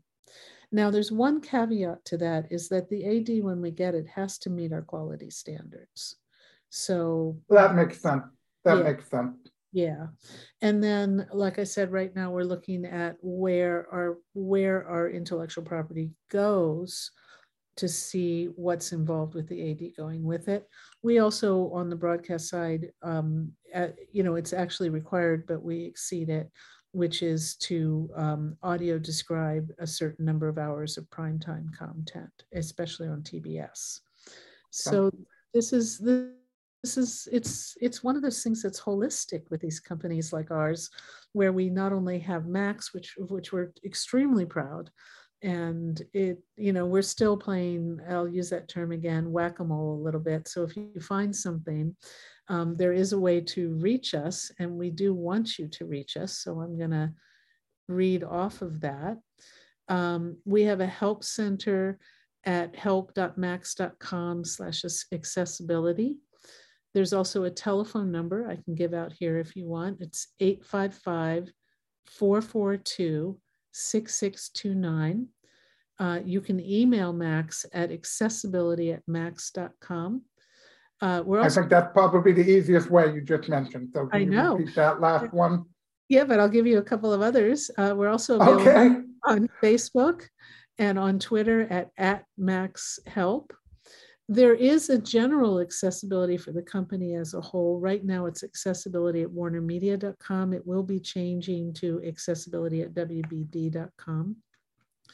But for Max specifically, you want to reach out to that team because they're the ones that are going to be able to help you.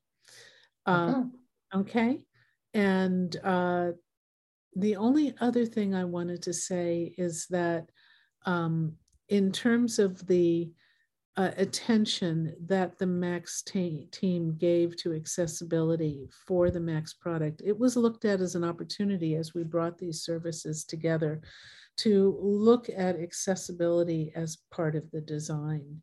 So again, a shout out to that team, because it can be a heavy lift, as other people know, but it was the right way to do it.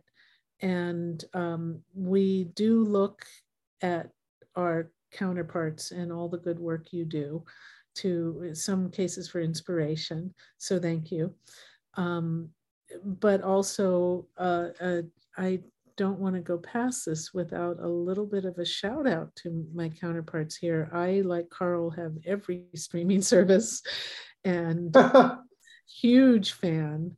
I mean, I could go show by show for everybody here of where I am a huge fan. Yeah, everybody here is doing some good work. Just incredible work. So thank you for that. You make my life wonderful, and being able to watch what you have. And if you want to reach out, we all know how to reach each other. If you want a list of what I love, I'll give it to you because I'm very grateful for all you have in life. You mentioned two things that I just want to make clear, because this was the point I was going to bring up at the end anyway. One of the things that I love is the fact that you tag the title of whatever I'm trying to watch with the audio description logo, which the screen reader will read out that way, because I'm now at the point in my life where I basically will only watch it if it has audio description. Mm-hmm. So if I don't hear the word audio description, I'll just move on to the next title. That way I'm not hitting play, watching 30, 45 seconds to see if it has audio description and backing out and then going to the next title, which I am sometimes with somebody.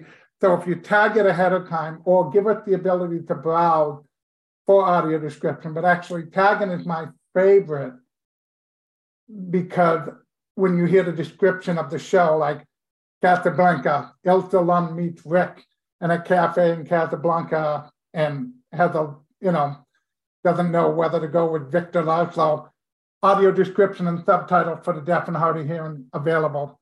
Then I know to click play. You know what I mean? Yes. And I go to the next title, maybe at, White Heat, and it doesn't say audio description. So I skip that and I go to the next title, rather than, because I used to spend, and more, I know Netflix also tags, and I think one other does, I can't remember. I used to spend a lot of time hitting play, watching for a while, and then backing out. Hit play, watching, and I'd spend like 20 minutes before I found the title I wanted to watch that had audio description, because I had to play all these titles without audio description first. So I don't have to do that now. So that's a huge benefit for those in the blind community, and I want to thank you for adding that. And I'm hoping that all the other streaming services, if they have already not done so, follow through. And I think at least 2 others have. So I want to thank you for that. And the ability to browse among genre is also cool. Yeah, may I just thank you so much for that. I'm going to pass it back to that team. We have a design group that focuses on accessibility, and these 2 things you just mentioned were very important to them to get in. So if it's okay with you, I will pass your thank you to them. It will mean a lot to them. It's an incredible time, Deborah. Yeah. So, I'll let them. All right. Well, thank you, Janet. And I appreciate you. Boy, I have all these amazing panelists. Who are doing. Not that there's not other things, but you're all doing great work. And thank you for educating the blind and low vision community. Everybody so far.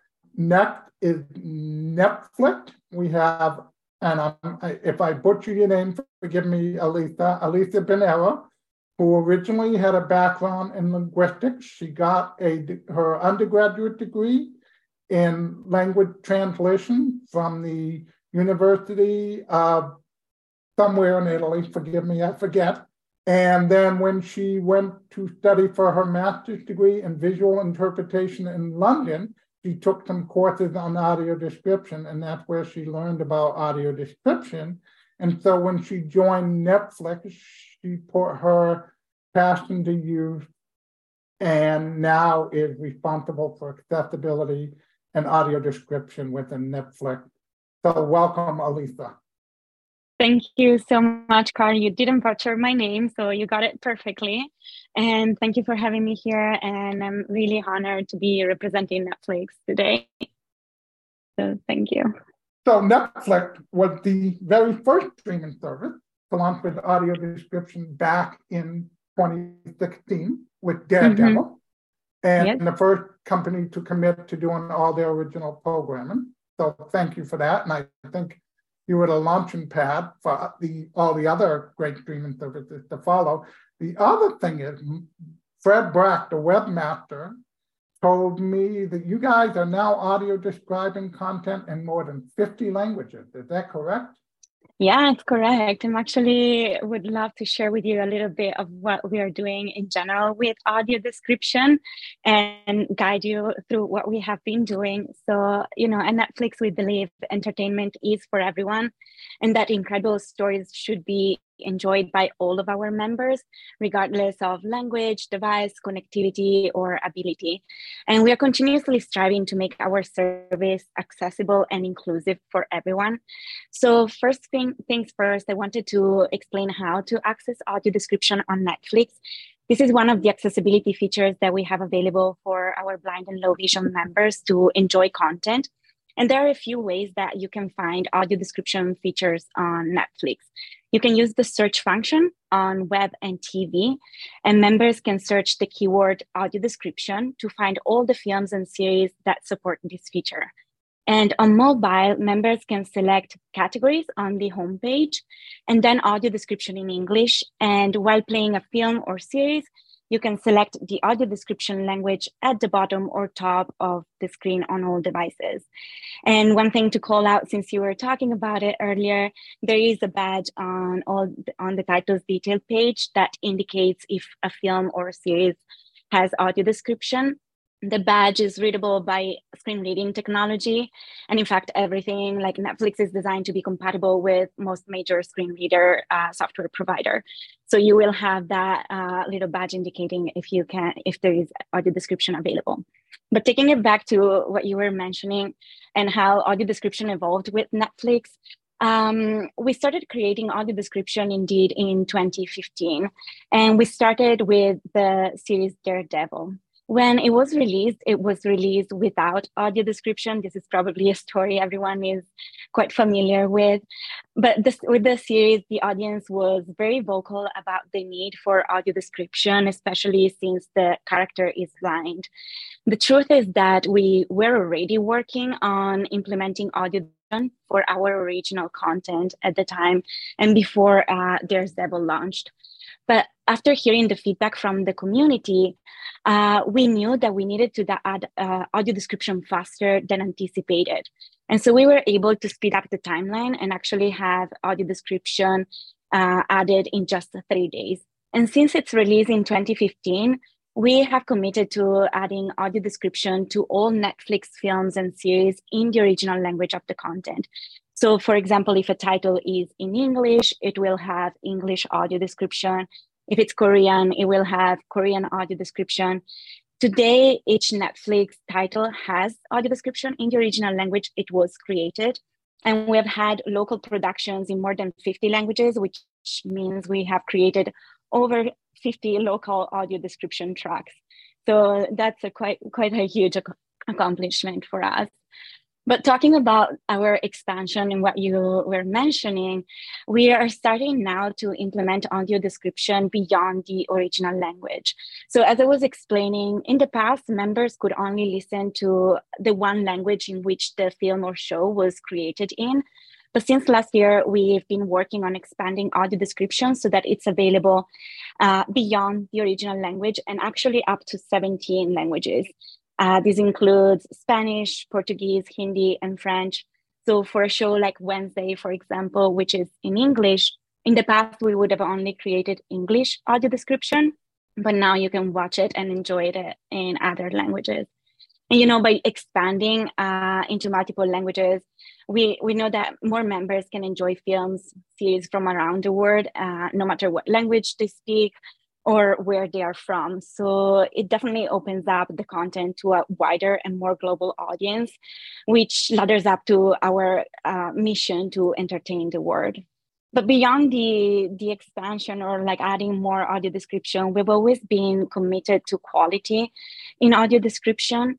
For example, we have made updates to improve the narration and style of our AD to be as detailed as possible so that the blind and low vision audience doesn't miss out on any exciting moments happening in a film or series.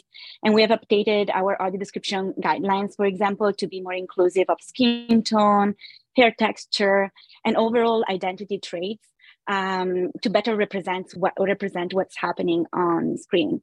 And for these updates specifically, we actually worked with one of our audio description partners and conducted focus groups with members who were blind and low vision to understand how to better describe identities.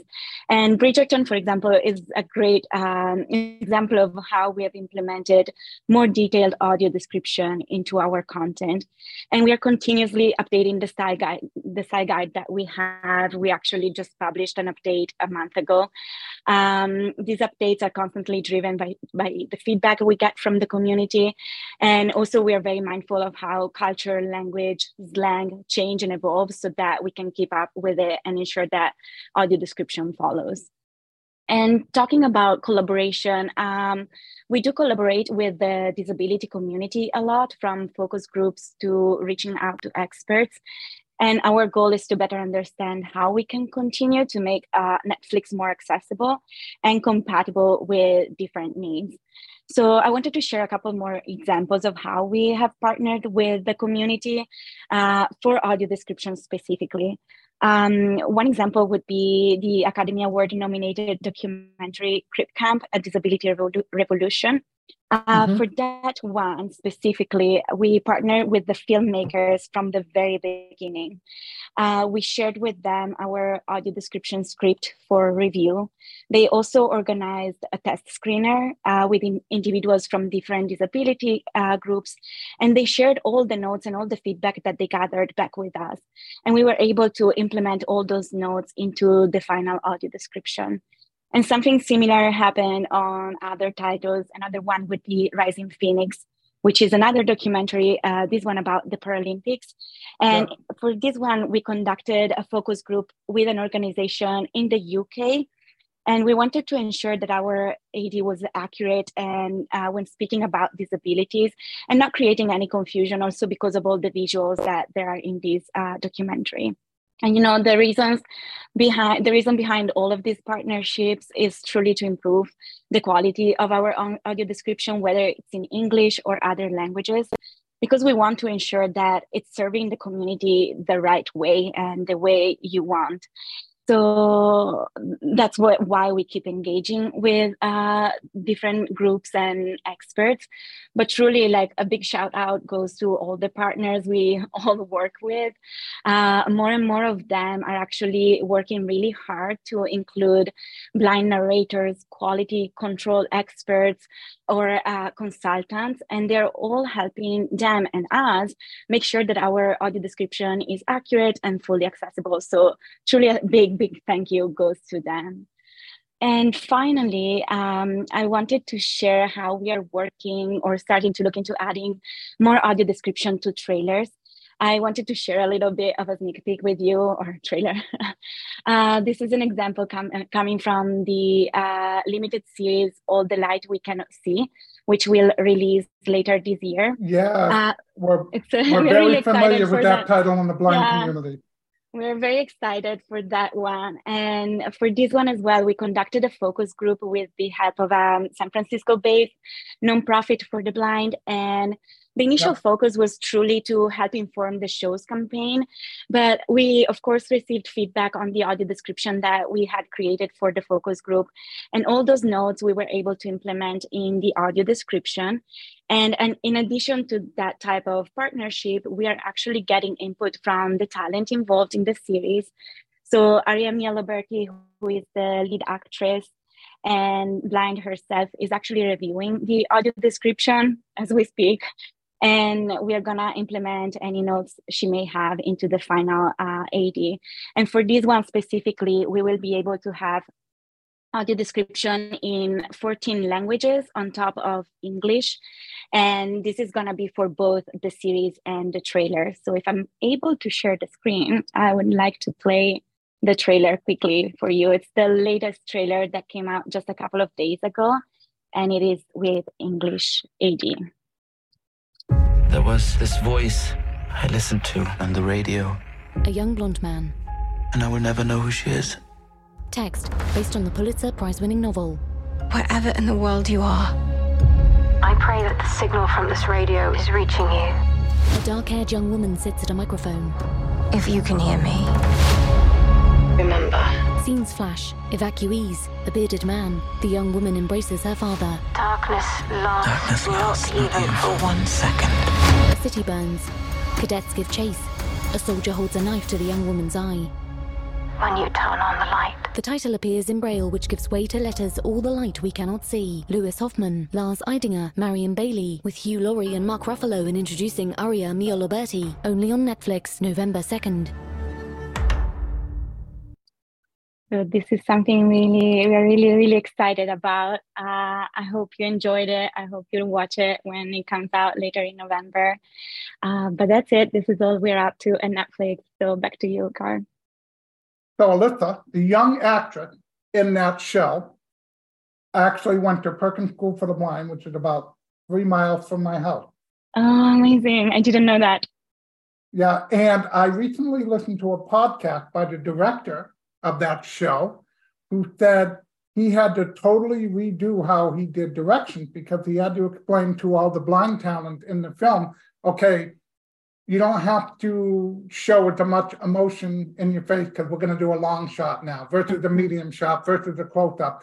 And when he was marking his shot, normally for a sighted actress, you just take the floor and they know to stop where the cues are on the floor and stop. And so the camera, when they're blocking their shot, but he couldn't do that so he tried sandbags, but then people were tripping over the sandbags. So he had to come up with a tactile way that they would know to stop at their cues. So it was fascinating. But he also said he learned what was cool about this interview. The director said, I learned about audio description and what it is. And so I think what I'm hearing from Janet and you and Shilpa is that finally audio description is leaving the blind community and it's starting to get in the production world, which is exciting because a few years ago, I was at a party in Texas and there were a number of people that worked for a number of famous people, like maybe the director of Star Wars and something at that party. And I was talking to them and they were like, wait, you've never seen my show. How could you? And I was like, sure I can. And I literally whipped out the phone and started to show them audio description. And not a single person in that room, even though all their content was audio described, knew about audio description. And so it's exciting to see that you're working with the production people and getting feedback. So thank you for that. My last question is, I know that Netflix is starting to explore live content. For instance, you picked up the contract for SAG-AFTRA Award, which has traditionally been audio described. And I believe you even audio described it for YouTube this year because it didn't air on Netflix. So as all the streaming services, I'm assuming are going to start doing live content more and more as subscription numbers for cable and broadcast drop.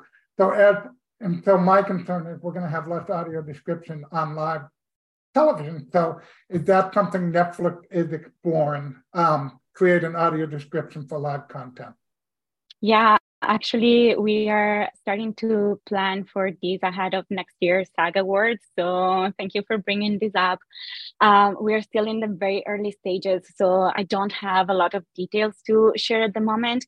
But incorporating audio description into live content is definitely something we are actively working on. So there's going to be more to come on this space.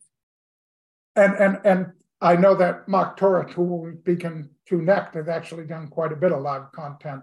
So that I'm glad to hear that. Mm-hmm. Thank you. There will be a few things I'll say at the wrap up that I wish all the streaming services did a little bit more of, but overall, I think everybody's doing a great job. And thank you for everything. And I can't wait to see all the light we can see and see how blind people are portrayed in the film. And and Crip Camp, you mentioned Crip Camp. We lost Judy Heunen earlier this year. Judy Heunen, who was a strong advocate for the disability community and had a lot to do with the ADA being passed in 1990. And we had the honor at ACB of hearing her present at our banquet last year at last year's convention. So we were sad to lose a strong leader in the disability community. So those of you who have not seen Crip Camp, it's worth watching these young people with disabilities who are our future leaders in the disability world. This film took place in the 70s, and they became our leaders and why we have a lot of the benefits we have today. So thank you for doing that. Of course.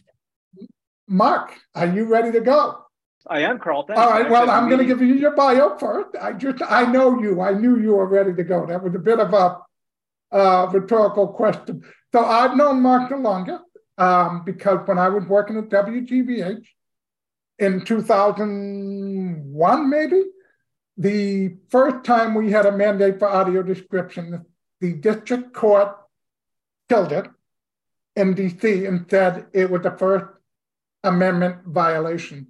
So many of the networks dropped audio description. I am proud to say that Mark Torres and CBS did not, and they maintained audio description even though they were not required to legally do so.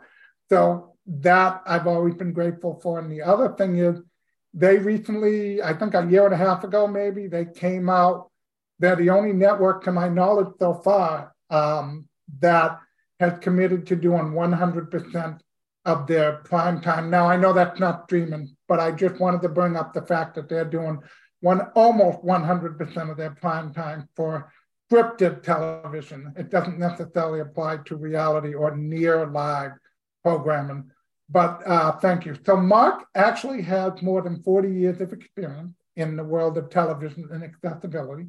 He started, I think, with Showtime, and I'm doing this by memory, Mark, so I'm going to do the best I can. He is the vice president of Paramount Global. He started with Showtime, then moved on to ABC, where he was the head of captioning, and was there in the early days of captioning when we had to buy $200 decoder boxes to hook up to our television set.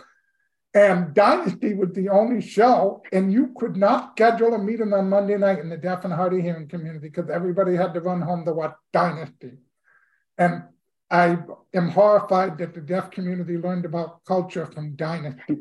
But anyway, and he also was responsible for doing live captioning for one of the first live performances. He then moved on to CBS, where he has been part of the Paramount, CBS, Viacom, then Paramount Global ever since then. And he is now in charge of accessibility for Paramount Global. He also served as a member of the Disability Advisory Committee for the FCC programming, video programming, and helped develop audio description quality guidelines. He's a member of the SMPTE. And he, like I said, he's been around a long time, but he's a very passionate advocate. And so, Mark, you're up. Talk about Paramount and Showtime. Paramount. Well, thank you, Carl. Thank you, Carl. So I am Showtime. I thought we had some Showtime here, but I'm happy to speak about it as well. I had planned for that. So anyhow, I wanted to thank, first of all, both you and Janet for being two of our best customers among the group here. I mean, cumulatively speaking, so thank you for that. And yes, I'm really privileged and proud to say this marks 44 years this summer since I first touched accessibility as a 21-year-old intern at IBM as an executive intern at Armonk, where I didn't know at the time, but I worked on a special for ABC called Baryshnikov on Broadway, which I later learned became the first ever closed caption primetime special. But the reality is I did get involved at Showtime, Legacy Viacom 81. So thank you for all that, Carl. And also, Carl, the MGM film, fantastic plug there. I had not seen any as a child, but thanks to Showtime, we used to have a 10 a.m. MGM movie every day. So I got paid to watch all of them, Singing in the Rain, the best years of our lives. So I couldn't agree more on those great films. That was education in itself. So anyhow, I'm coming today from LA. I'm actually here, Carl, for a meeting about audio description and the BET Awards later. But we're going to actually be talking about distribution of our files to partners. That's a big meeting I have coming up. And I'm here at the historic TV City, formerly owned by CBS. I walked through the Carol Burnett artist entrance coming as we do. So that was great. So anyhow, so I just want to say thank you for having me, everybody. And kudos to all of our colleagues here doing the great work. So in March, we just celebrated 2 years of Paramount Plus rebranded in March 2021 from CBS All Accents.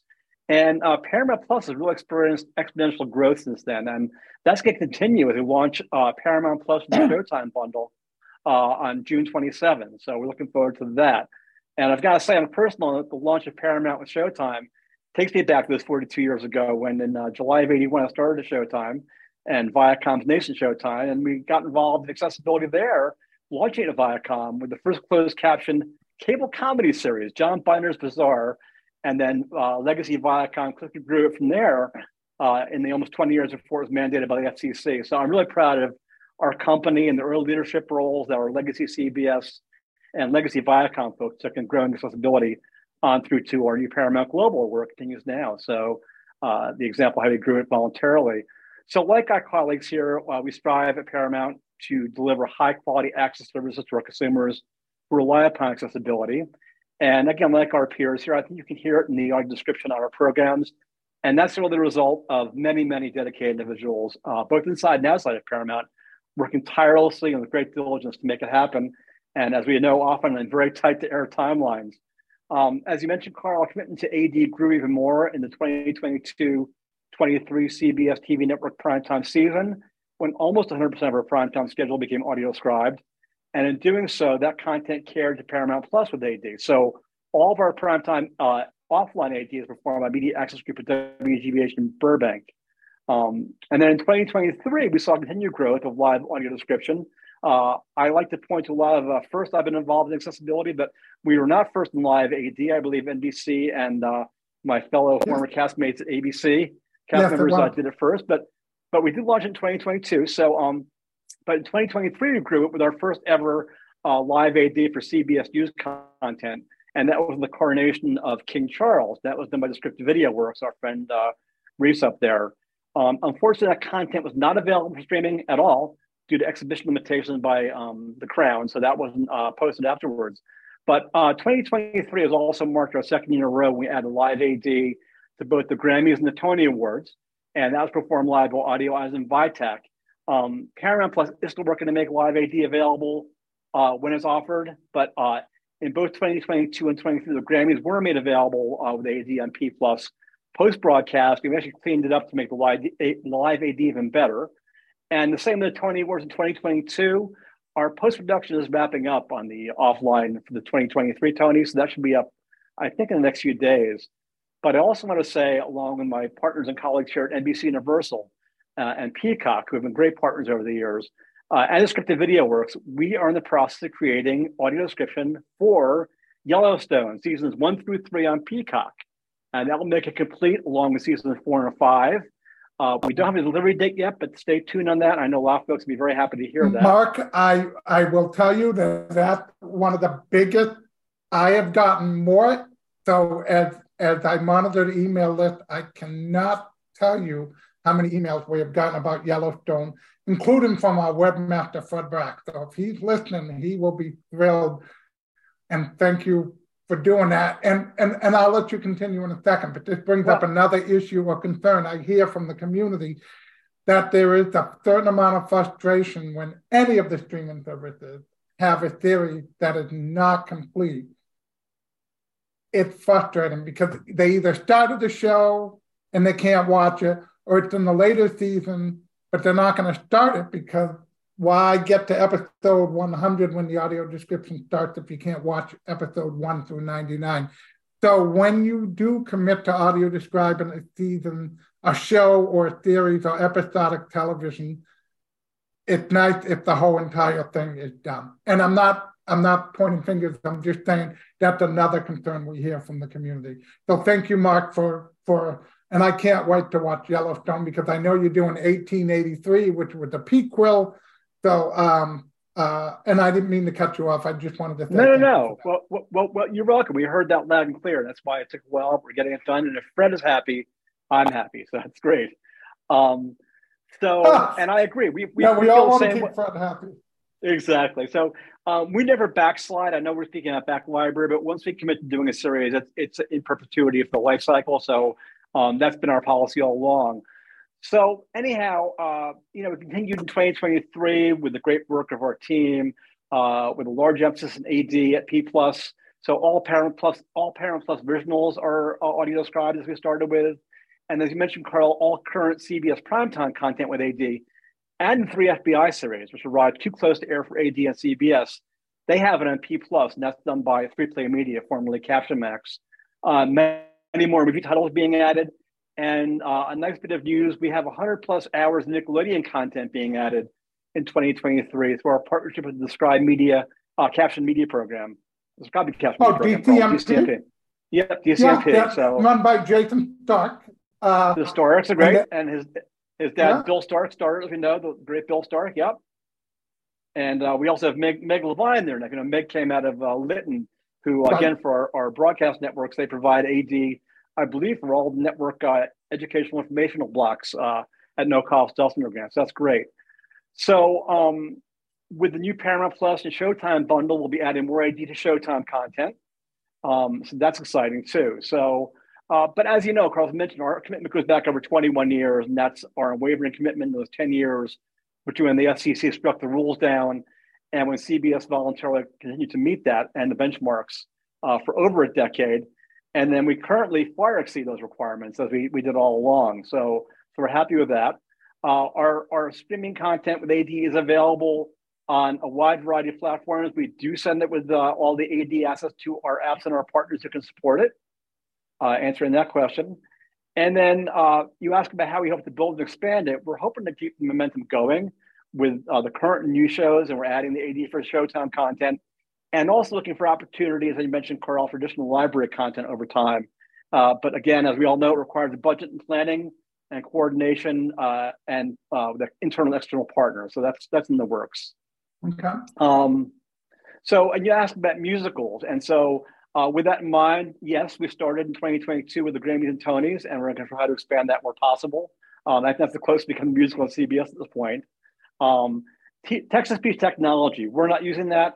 We continue to follow it, but the quality, as you know, Carl's improved since it sounded like a screen reader to a more natural sound. But we believe in the human voice for our content, and we're sticking with that until further notice. We don't see that changing anytime soon. And then your big question about surround mix, and that's been a pet peeve of consumers of CBS Network, and that, like many of our broadcast peers, we're constrained by the legacy cable systems that can only pass a mono mix SAP downstream. So for CBS, it's still a mono mix, but P Plus currently offers a stereo AD mix. And Carl, they're working on testing 5.1 surround sound, and we hope to roll that out with select content not too long from now. So stay tuned on that one. So, well, how about with ATSC 3.0 rolling out in some parts of the country, not to get away from streaming, but will that be limited to mono also? You know, I don't have the answer to that. Okay, and I can get back to you, but I'm actually working it. But I'm actually working on a committee at ATSC talking about accessibility. So that's a great question. So okay. Going back to Paramount Plus and Showtime, so the two services are merging, so that'll mean even more content. Is that right? Correct. The Showtime content we're adding with AD will be coming steadily as we launch that. And so we're working on that now. It's happening end of this month, a week from now. So that's going to happen. And then, okay, go ahead. No, go ahead, Mark. No, but then also the idea we all have of, how can we ensure the titles of AD, are made available downstream? So, we ensure that the partners that can support AD receiving those files, but, we have a lot of silos here. I think many of our partners and colleagues are the same thing. And we're working to streamline that media supply chain. And actually, as media, as I mentioned, following this, we're really trying to concentrate on that for the fall season. So we want to even do better at that. And then in terms of acquiring content, we do always ask for the file, but it's not a guarantee. And so we try to do our best on that. And then as to the question of live AD on streaming, again, I think like our peers here, we're working on finding a way to do live AD on our streaming channels, but we haven't gotten there yet, but we are looking to make that available. So I do have a timeline on that. So, but that's really it. We're working hard like all of our peers here. We believe in it. And it's a privilege to serve our consumers who require accessibility. Well, thank you. And in the interest of time, I did have some questions, but I think I'll hold off as long as you got the points of what you're doing across. And I will email you later on with my other questions that maybe we can share with the community.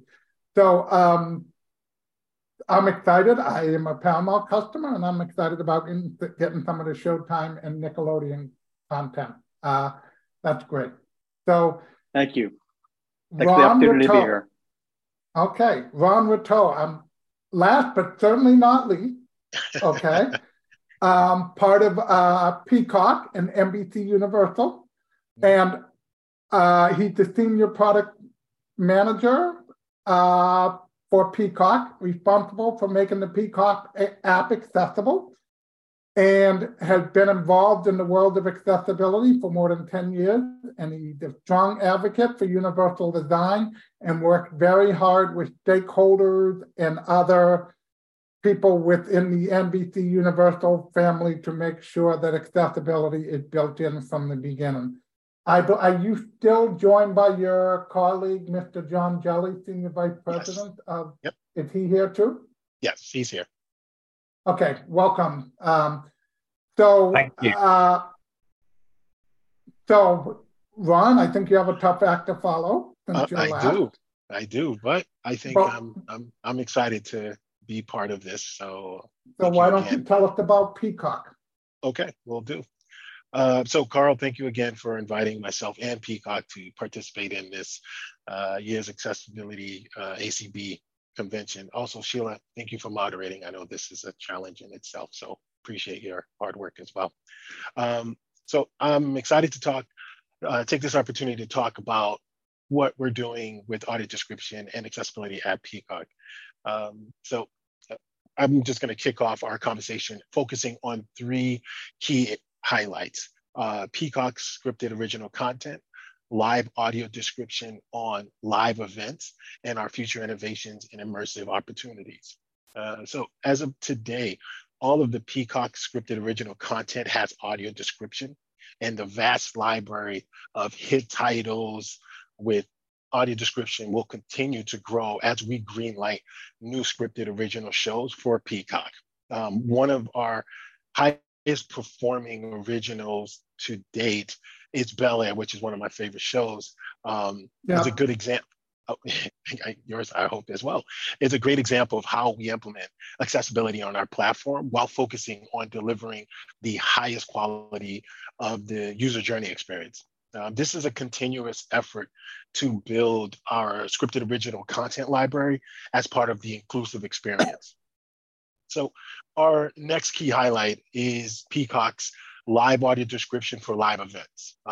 As you know, Carl, through NBC Universal and all of our partnerships, we continue to offer audio description on specials such as Macy's Thanksgiving Day Parade and 4th of July specials, Christmas at Rockefeller, as well as the Annie the Musical. And the upcoming Olympics, we will have live audio description for the primetime events, which will be available to access on the Peacock app. As you know, despite the challenges of live event and providing audio description, NBC Universal is committed in doing so because we know how important to capture these live events for all of our customers. And our third key highlight that I want to share is that we are working what are we working on regarding audio description on our future enhancement? We have a number of initiatives taking place here at Peacock, but I felt this particular feature would be great for this particular forum as it relates to the topic of discussion. So Peacock is looking to expand its search and discovery for the user experience when searching for content on our platform with audio description. What does that mean? It means that our customers will be able to use keywords like audio description to aggregate content with audio description. As you mentioned, you like to just watch content with audio description. This would also be one of those features that you can benefit from.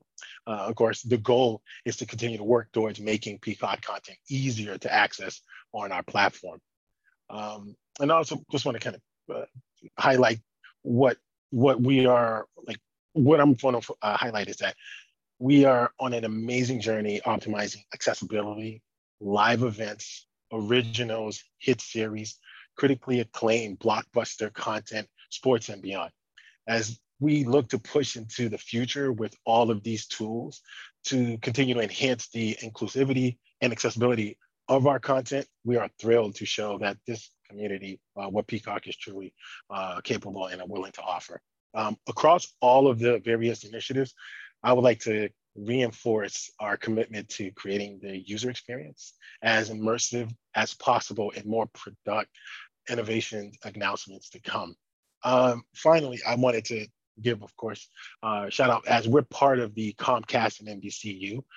We have a wider access to optimize, test, development, and deploy accessible tools that will continue to evolve and innovate.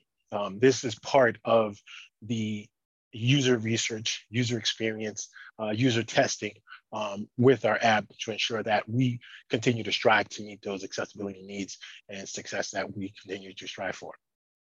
Great. So if I understand, Peacock is a monthly subscription service. Correct. Which all NBC content, which is audio described, is also audio described. The description carries over to Peacock. You also do original plus your universal titles.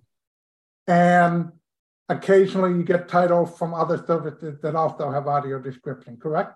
Correct. So like many of our colleagues on this call, when it comes to licensing content, we do request the content to be with audio description. And I have enjoyed watching some universal titles, I think on some of the other services, but I watched Smokey and the Bandit the other day, and which was from the 70s, and I didn't realize what a silly, stupid movie that was, but I enjoyed it.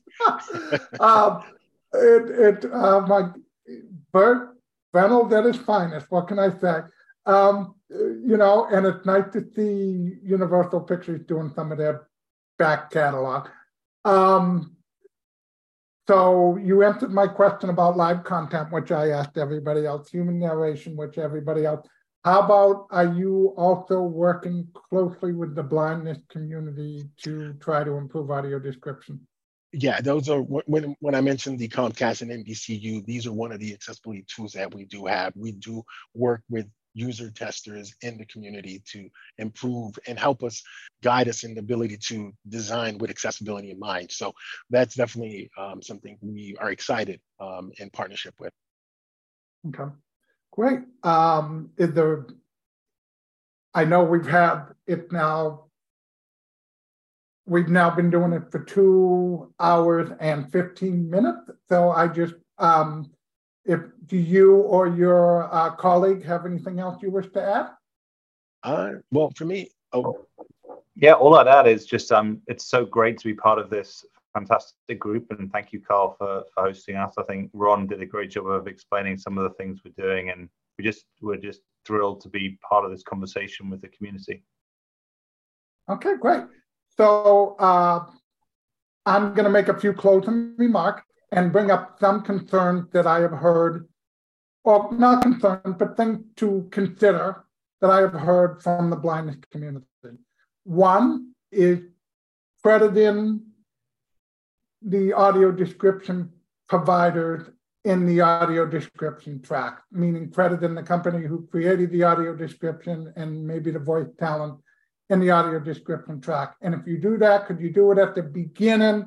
Because now with many of the apps automatically going to the next show, it doesn't get to that point where people can hear that credit.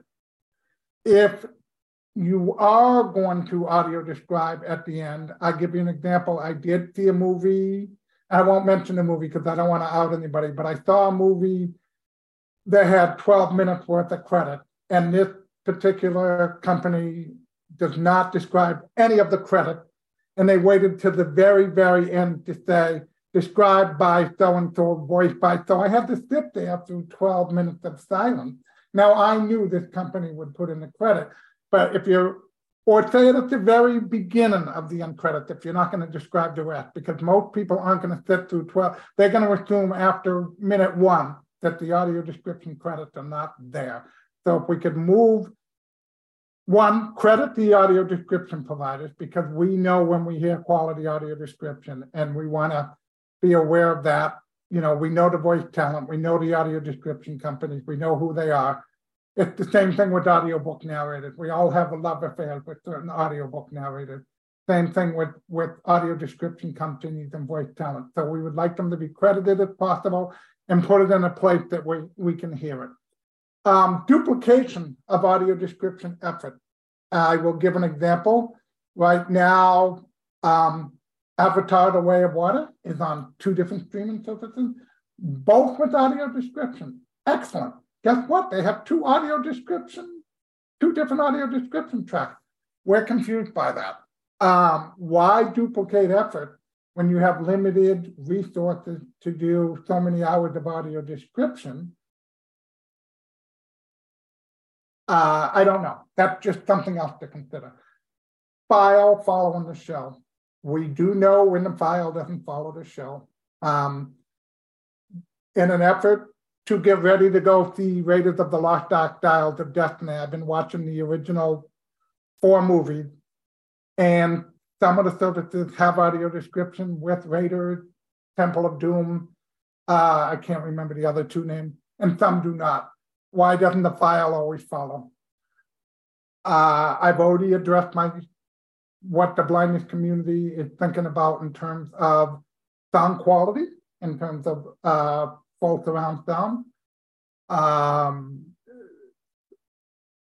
We do consider audio description to be a 3-legged stool in that it's the writing, it's the voicing, and it's the editing. And when one suffers, the stool will fall. You know, it's a 3-legged stool. So all 3 have to be of high quality. But overall, I want to say to the 7 panelists that were on this, I am overall impressed with what you're doing. I think you're all doing tremendous work, and I know we will continue to get better as time goes on, and I'm looking forward to having ACB and the Audio Description Project to continue to collaborate with you guys on improving audio description, not only for the blindness community, but for everybody overall, as Janet said, and others. And we want to thank the panelists, and I want everybody to have a good night and thank you for educating the blind and low vision community and the members of ACB on all the services and audio description you're providing.